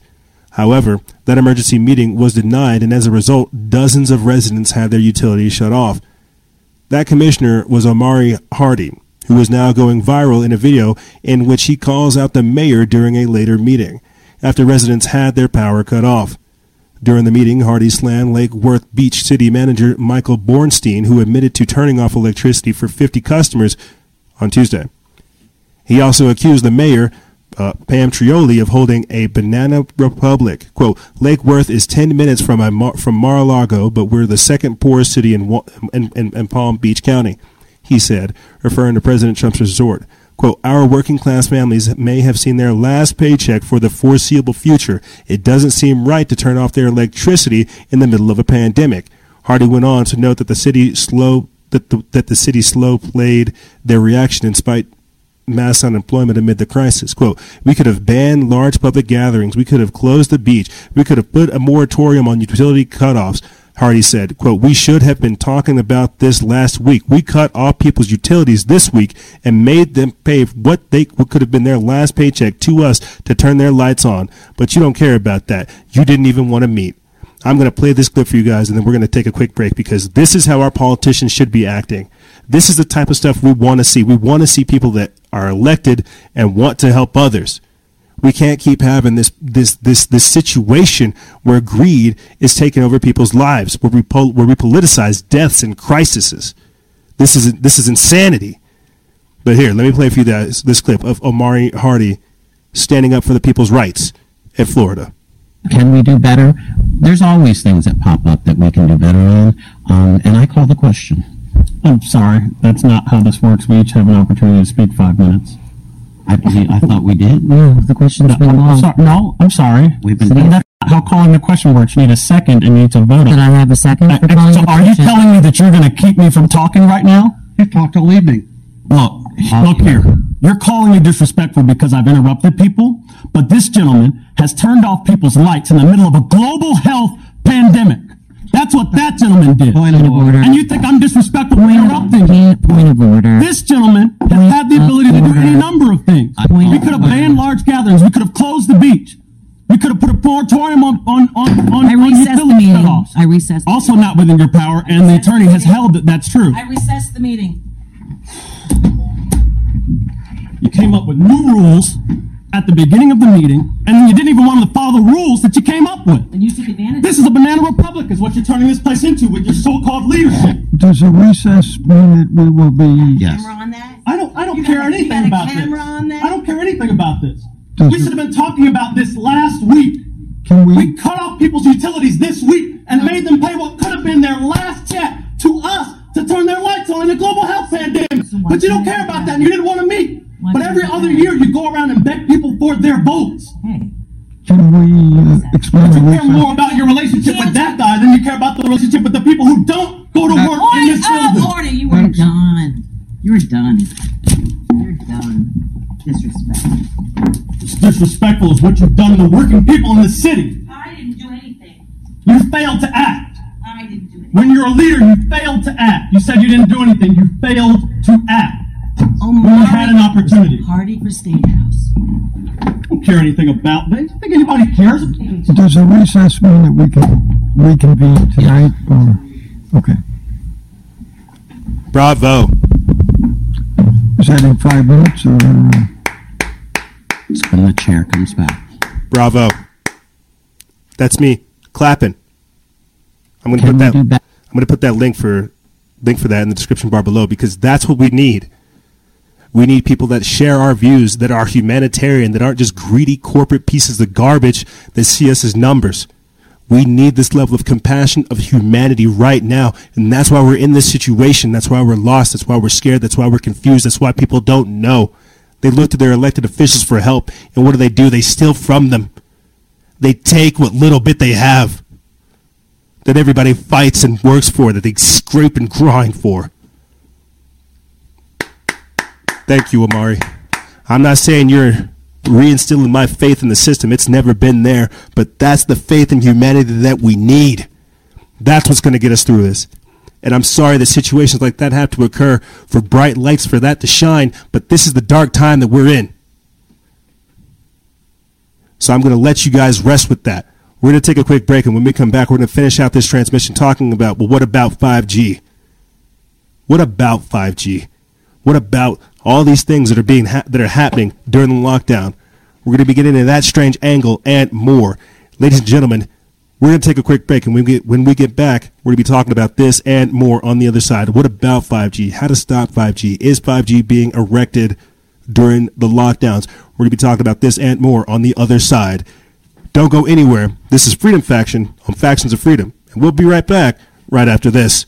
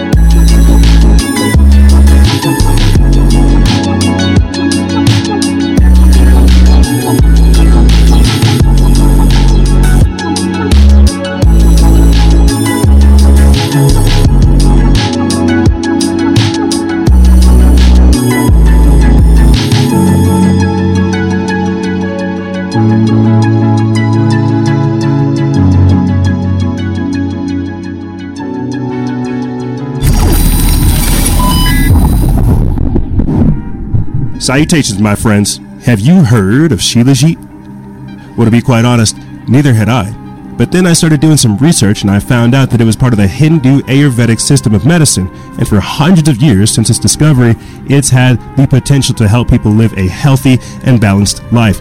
Here, let me read off some of the benefits for you guys. It increases your energy, boosts your libido, balances your mood, supports healthy aging, decalcifies your pineal gland, and we all understand how important that is, supports healthy brain health. It also helps regulate your hormones. There are so many benefits to taking this that I cannot put them in this single video. You can mix it in with tea. I like to mix it in with my pre-workout in the morning, and be careful, it's going to give you that boost. It's going to give you that energetic boost you need to get through your day. And remember, guys and gals, stay vigilant, expose lies, and share truth. This is Noisera, Freedom Faction, out.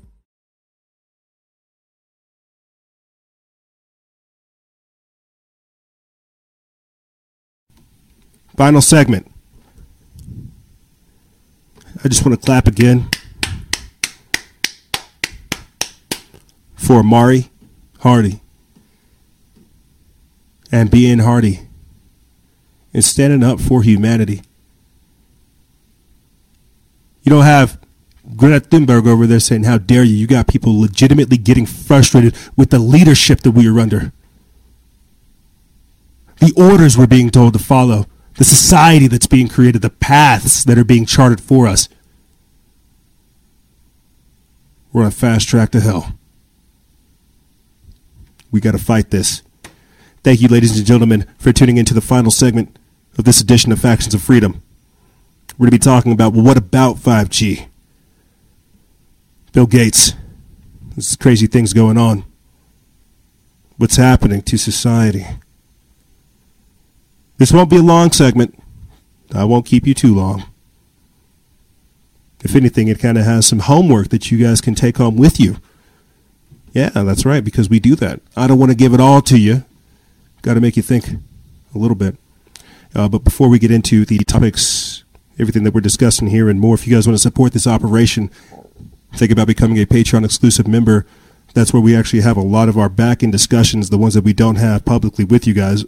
Believe it or not, wow, that's probably why it's called exclusive members, duh.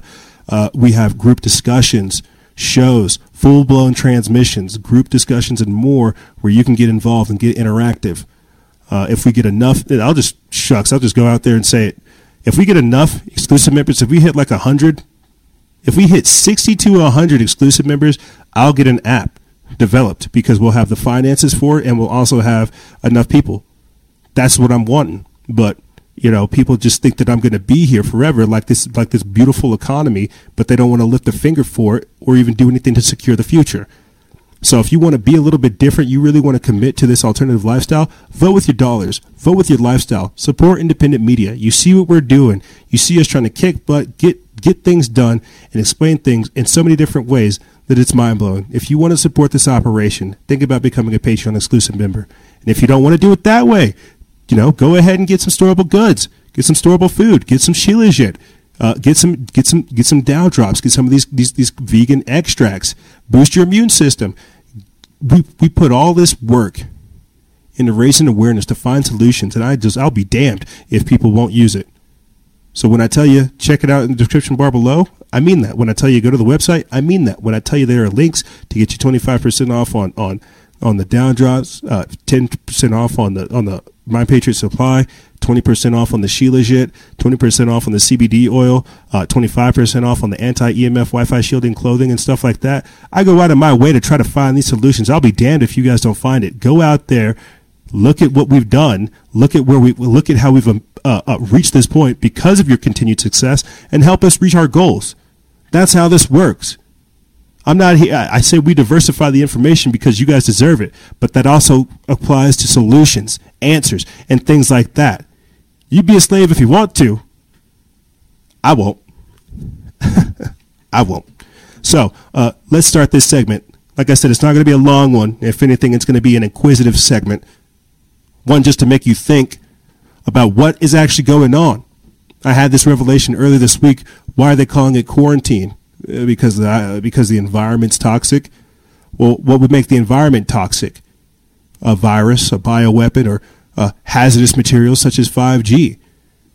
What I'm trying to say, and I made this correlation earlier in this transmission, a lot of the countries that have agreed to 5G, or at least a lot of the states here in America that have agreed to 5G, are some of the main ones being hit by this virus.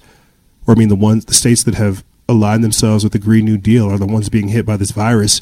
And when you look at, like I said before, the Coronavirus Relief Act, the CARES Act, it's all basically designed to help restructure America. So this is not a far-off idea to ask, are 5G biometric systems being covertly installed during the lockdown where you live? It's really not. I think people don't want to think about it because it kind of sounds crazy, but it's not that far off. We have people basically sending us videos and making strange comments about seeing Xfinity trucks all over the place, seeing technicians all over the place, and it just warrants research. That's all I'll say. Let me get in this article, and then we'll go over more with you guys. This comes from Take Back Your Power, but they reposted it over there at Global Research. As they put this up March 22nd. It says, in recent days, a couple of videos have begun circulating on social media with evidence of apparent installations of 5G and or biometric systems while children are home due to the COVID-19 lockdown. We now have the opportunity to confirm or debunk reports of these covert installations at schools everywhere. We need your help with this. And you guys can see the bottom of the actual post to do so. First, on March 16th, the YouTube channel Logic Before Authority posted a video detailing a message that he received from an apparent member of the local school board. This whistleblower detailed how school districts were intending to covertly install 5G equipment in schools during the lockdown under the direction of the U.S. Department of Education. The companies being sent in were instructed to act as if they are there to disinfect the schools to stop the spread of the virus. Now, before we continue on, think about that. Act as if you're there to disinfect it, but while you're there, install those 5G systems. Install. People talking about seeing Xfinity technicians all over the place because they're essential personnel. What did I tell you? Who are the main people that would benefit from this lockdown, from this quarantine? The telecom industries, the telehealth industries. People still have to communicate. Communications still has to be up. It would only make sense to install these 5G towers while we're all locked down. There's no way for us to resist. Was it France? I don't think France was fighting against 5G, but from the Yellow Vest protests in France to the protests that were taking place in Iran to the Hong Kong protests that were taking place in China and in Hong Kong, look at all the different places that are being affected right now by this, with Brexit, in the UK as well, India as well. Lots of places that were experiencing civil unrest, turmoil, and veritable political revolution have now succumbed to the coronavirus. So it only makes sense that this move, this strange thing right here to install 5G towers while everybody's in lockdown, I wouldn't put it past them. I mean, we reported just last year of a 5G tower being put up in a school, in a California school, and all of the children, or a decent amount of the children that were at that school, coming down with cancerous tumors, brain cancers and tumors and all kinds of other strange abnormal effects. And then when you go look at the actual sicknesses that are ascribed to Wi-Fi sensitivity and Wi-Fi radiation, it's fatigue, it's nausea, dizziness, disoriented, I don't want to say respiratory issues, but when you look at the damage of 5G, the health effects and more, it literally vibrates your DNA. It disrupts it. So yes, I would consider that a hazardous environment. You might want to get quarantined. Remember, too, that back in the 50s or so, they took out all the lead painting. I digress. Let me play for you guys this quick video, and then we'll continue on with the article. I won't play all of it, but it's the video equipped. Why am I saying equipped? It's the video attached to the actual article over here at Global Research. The video itself is like 25 minutes long. Clearly, we will not do any of that. But you know what? Just I want to play a little bit of it, and then we'll continue on with the article, and I'll play for you guys that phone call. You know what? For the sake of time, I'm going to put that link in the description bar below. If you guys want access to that, you want to see what all is going on with that, check it out. I'll put that link in the description bar below because it's 25 minutes long. Very, very good breakdown of it. But just because I do want to play a video for you guys in this segment, is I'll play this phone call of the fleet of white vans behind the school, and then we'll continue on.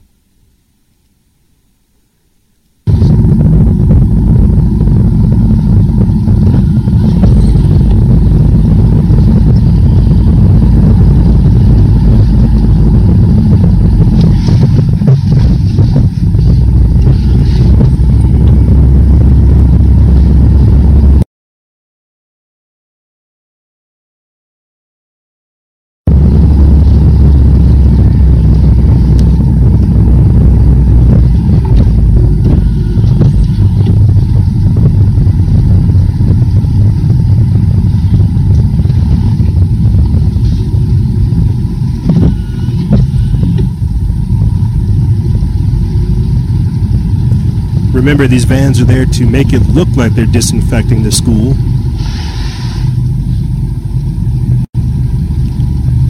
But appearances can be deceiving.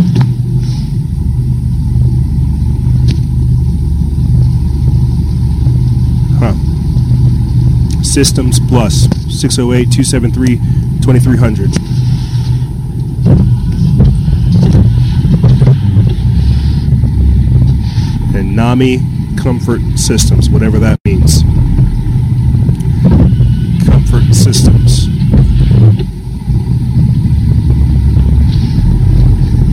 Interesting. She goes on to make a phone call about these strange white vans behind the school.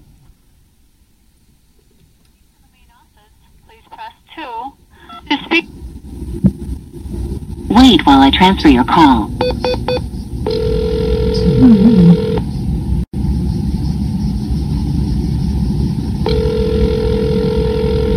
High school office, this is Valerie. Hey there. I just noticed some white vans in the parking lot. I was wondering if you could tell me what they were doing. Who is this? This is Jim. Okay.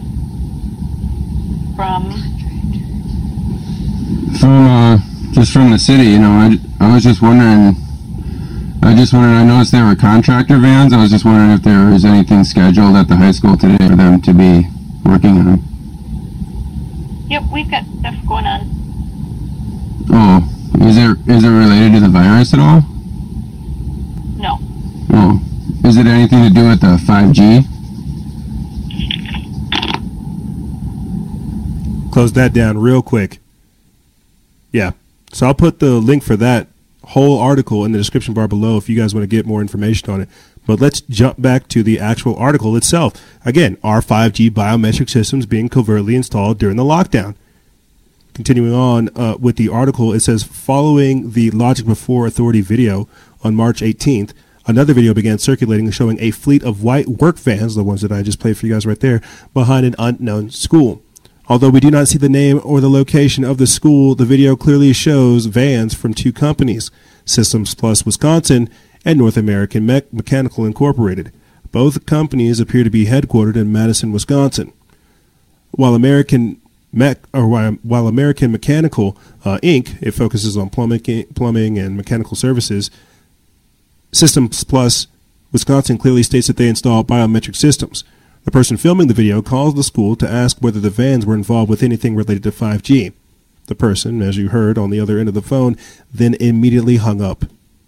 These videos and others have since sparked a growing number of social media comments from folks claiming to have seen work vans and or towers and antennas being installed on school grounds during the quarantines.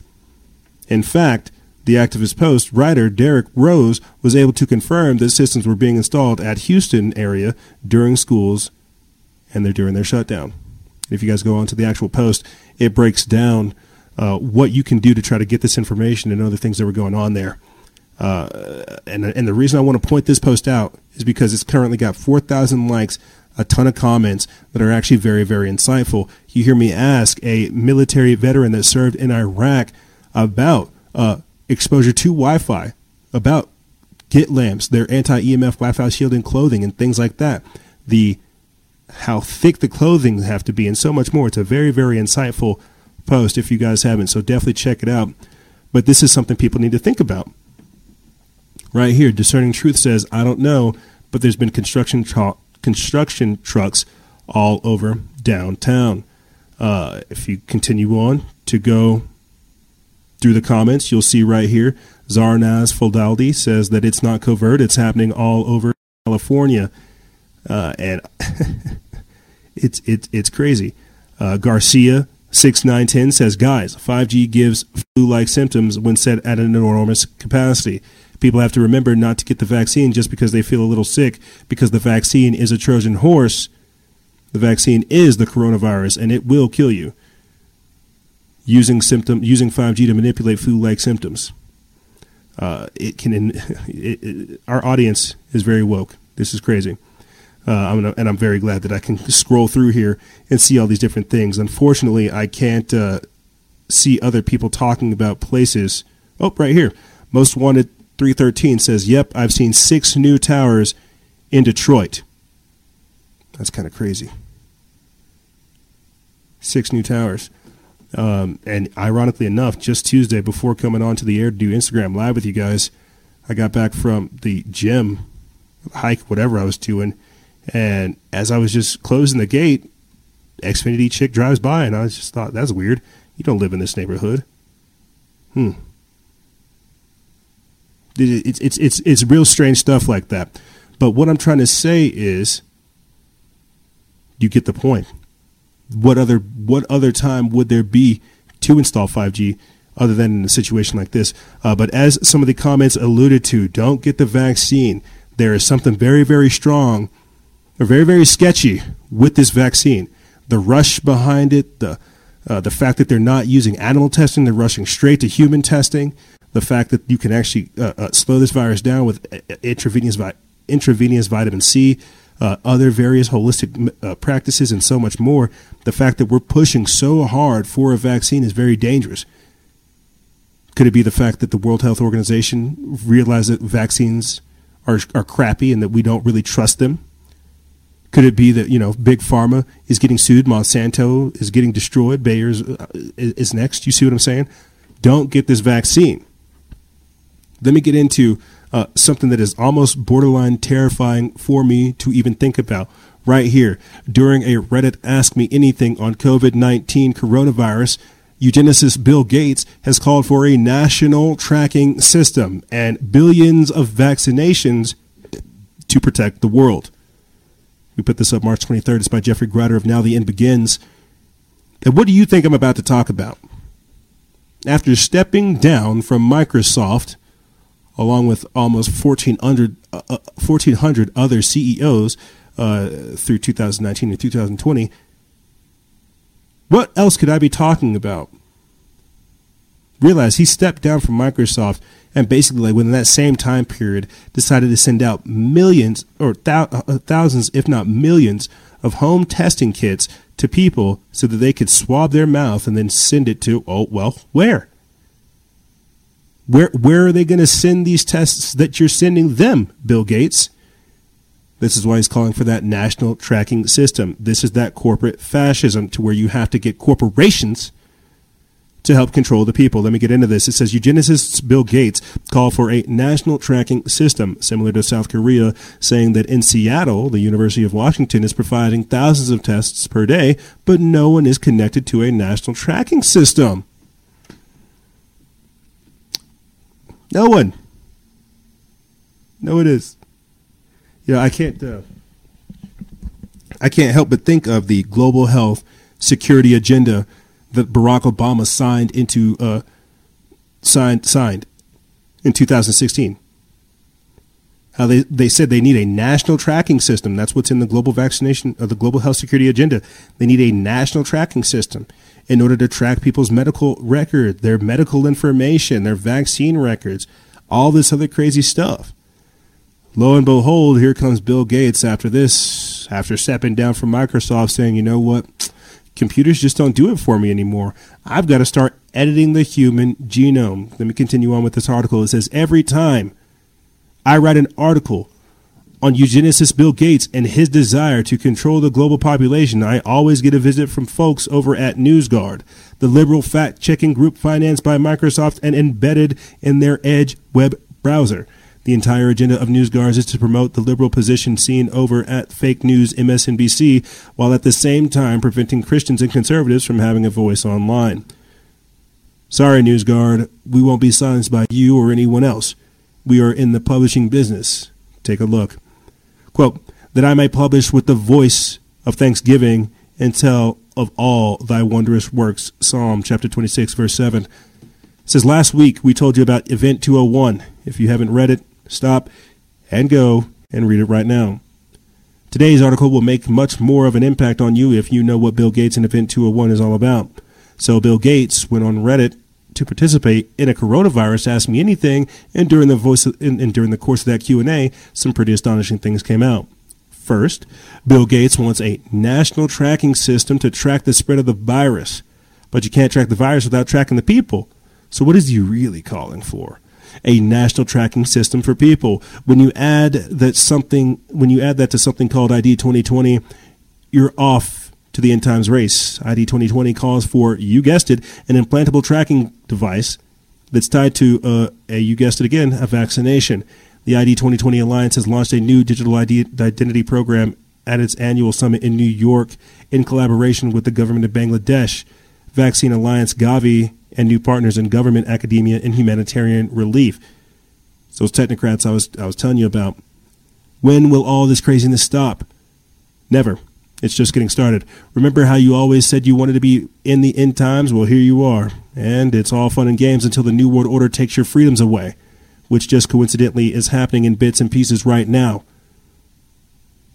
Right now. And this next part comes from Forbes. It says Bill Gates calls for a national tracking system for coronavirus. And I'll go into the ID 2020, what they're trying to create, because this is crazy. What we're gradually talking about is a creation of not a fabricated virus, a real virus with exacerbated implications to where they have to rush to get a cure that's going to basically be like our enslaving tool. I guess I'm just trying to say is the vaccine's going to get you your money. Your vaccines is going to get you all this nonsense. Your vaccine is going to be your introduction into the New World Order. This is crazy. So how does this tie into 5G?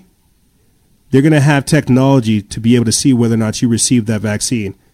Maybe next week I'll go back in the past where we posted towards the end of 2019 implantable microchips that can be like revealed on the subsurface, like it can be seen on your skin. We're talking about the mark of the beast. We're talking about tattoos of the technocracy. You see, not being able to buy nor sell without receiving the mark of the beast. Not being able to go outside of your house due to the coronavirus and your phone dictating what you're allowed to do because you received the chip. Let me get back into this article over here. Like I said, this next part comes from Forbes. It says, a week after stepping down from the boards of Microsoft and Berkshire Hathaway, Bill Gates, co-founder of Microsoft and the second most richest man in the world with a net worth of $97.8 billion, took to Reddit for an Ask Me Anything on the COVID-19 coronavirus pandemic, sharing his thoughts on how best to deal with the outbreak and its possible long-term effects on the world. It's crazy, dude. This is nuts. This is nuts. You know, I'm just going to jump straight into the ID 2020, and this is something that we had put up right before coming onto the air, because all of this is nuts. All of this is nuts. It really is.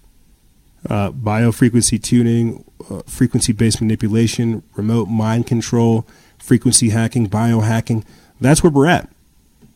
I'm going to close out this whole episode with a post 10-minute video. You guys can watch it if you want. If you don't want to, if not, it's up to you. Of a doctor explaining that the coronavirus really is just 5G. But save that for another time. Right here, ID 2020 and partners launched the program to provide their digital ID with vaccines. We put this up March 26th. It's from WorldTruth.tv. It's by Eddie Levine. And it says the ID 2020 has launched a new digital identity program at its annual summit in New York in collaboration with the government of Bangladesh, Vaccine Alliance Gavi, and new partners, like I said before, in government, academia, and humanitarian relief, those technocrats. The program to leverage immunization as an opportunity to establish digital identity was unveiled by ID 2020 in partnership with the Bangladesh government's Access to Information program, the A2I. The AI. The Directorate General of Health Services in Gavi, according to the announcement, quote, we are implementing a forward-looking approach to digital identity that gives individuals control over their own personal information while still building off existing systems and programs, says Anir Chowdhury, policy advisor at A2I. Quote, the government of Bangladesh recognizes that the design of the digital identity systems carries far-reaching implications for individuals' access to services and livelihoods, and we are eager to pioneer this approach. Gavi CEO Seth Berkley says that 89% of children and adolescents who do not have identification live in countries where the organization is active. Quote, we are enthusiastic about the potential impacts of this program, not in just Bangladesh, but as something we can replicate across Gavi-eligible countries, providing a viable route to closing the identity gap. You see how they say it like it's a good thing.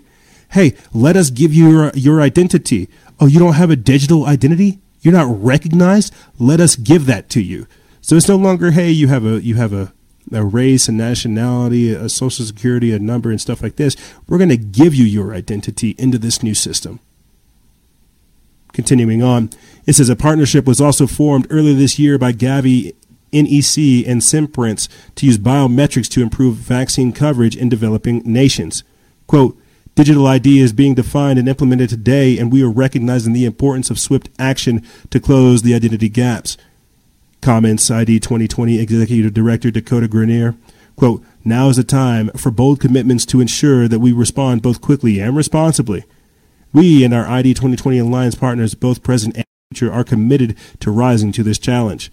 ID 2020 also announced new partnerships and provided progress reports on initiatives launched last year. Since last year's summit, ID 2020 has joined by the City of Austin, UC Berkeley's Citrus Policy Lab, and CARE USA. That's right. They care enough to give you your own ID. And I just want to touch on this real quick. This is the meme attached with it. It says, can no one see this? Is no one seeing this? That they create a virus, initiate a lockdown, go cashless, install 5G, create the RFID chip, the ID 2020, the radio frequency identification chip, and then inject it as a vaccine to make sure you actually went through with their full-blown agenda. This is why I'm so worried about their quickly whipped together $2 trillion deal and this rapid authoritative response that we're seeing from government. So I want to leave you with this, ladies and gentlemen, and I'll put this in the description bar below. Like I said, it's a link that you guys can go check out. I don't want to take any more time than I already have. But it asks the question. It says a doctor hypothesizes that the coronavirus is actually effects of 5G. It's a 10-minute long presentation, does a great job breaking it down for you, and I want to leave that for you good people to ponder.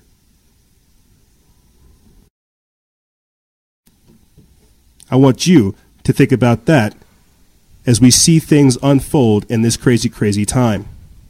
Ladies and gentlemen, this is Agenda 2020, COVID-1984 chaos, and what about 5G?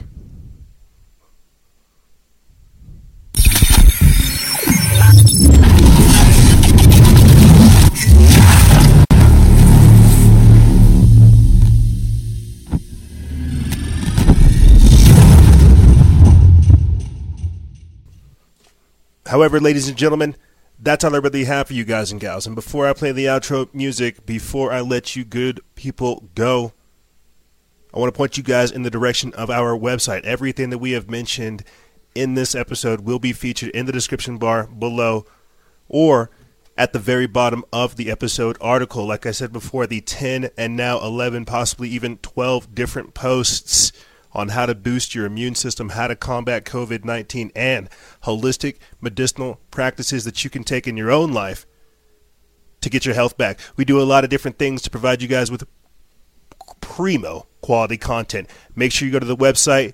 If you want to support this operation, think about becoming a Patreon exclusive member. And like I said, I want to leave this for you guys just before we go. Like we did a 2.5 hour transmission with Adam Nix and JC Abbott, and we'll be doing more work with them in the future as well. But check out all the different things that we are doing for you guys. It's all done out of love. But like I said, ladies and gentlemen, that's all I really have for you guys and gals. If you have any questions, feel free to email me. I'll have it in the description bar below. And as always, guys and gals, stay vigilant, expose lies, and share truth. This is Noise Era, Freedom Faction, out.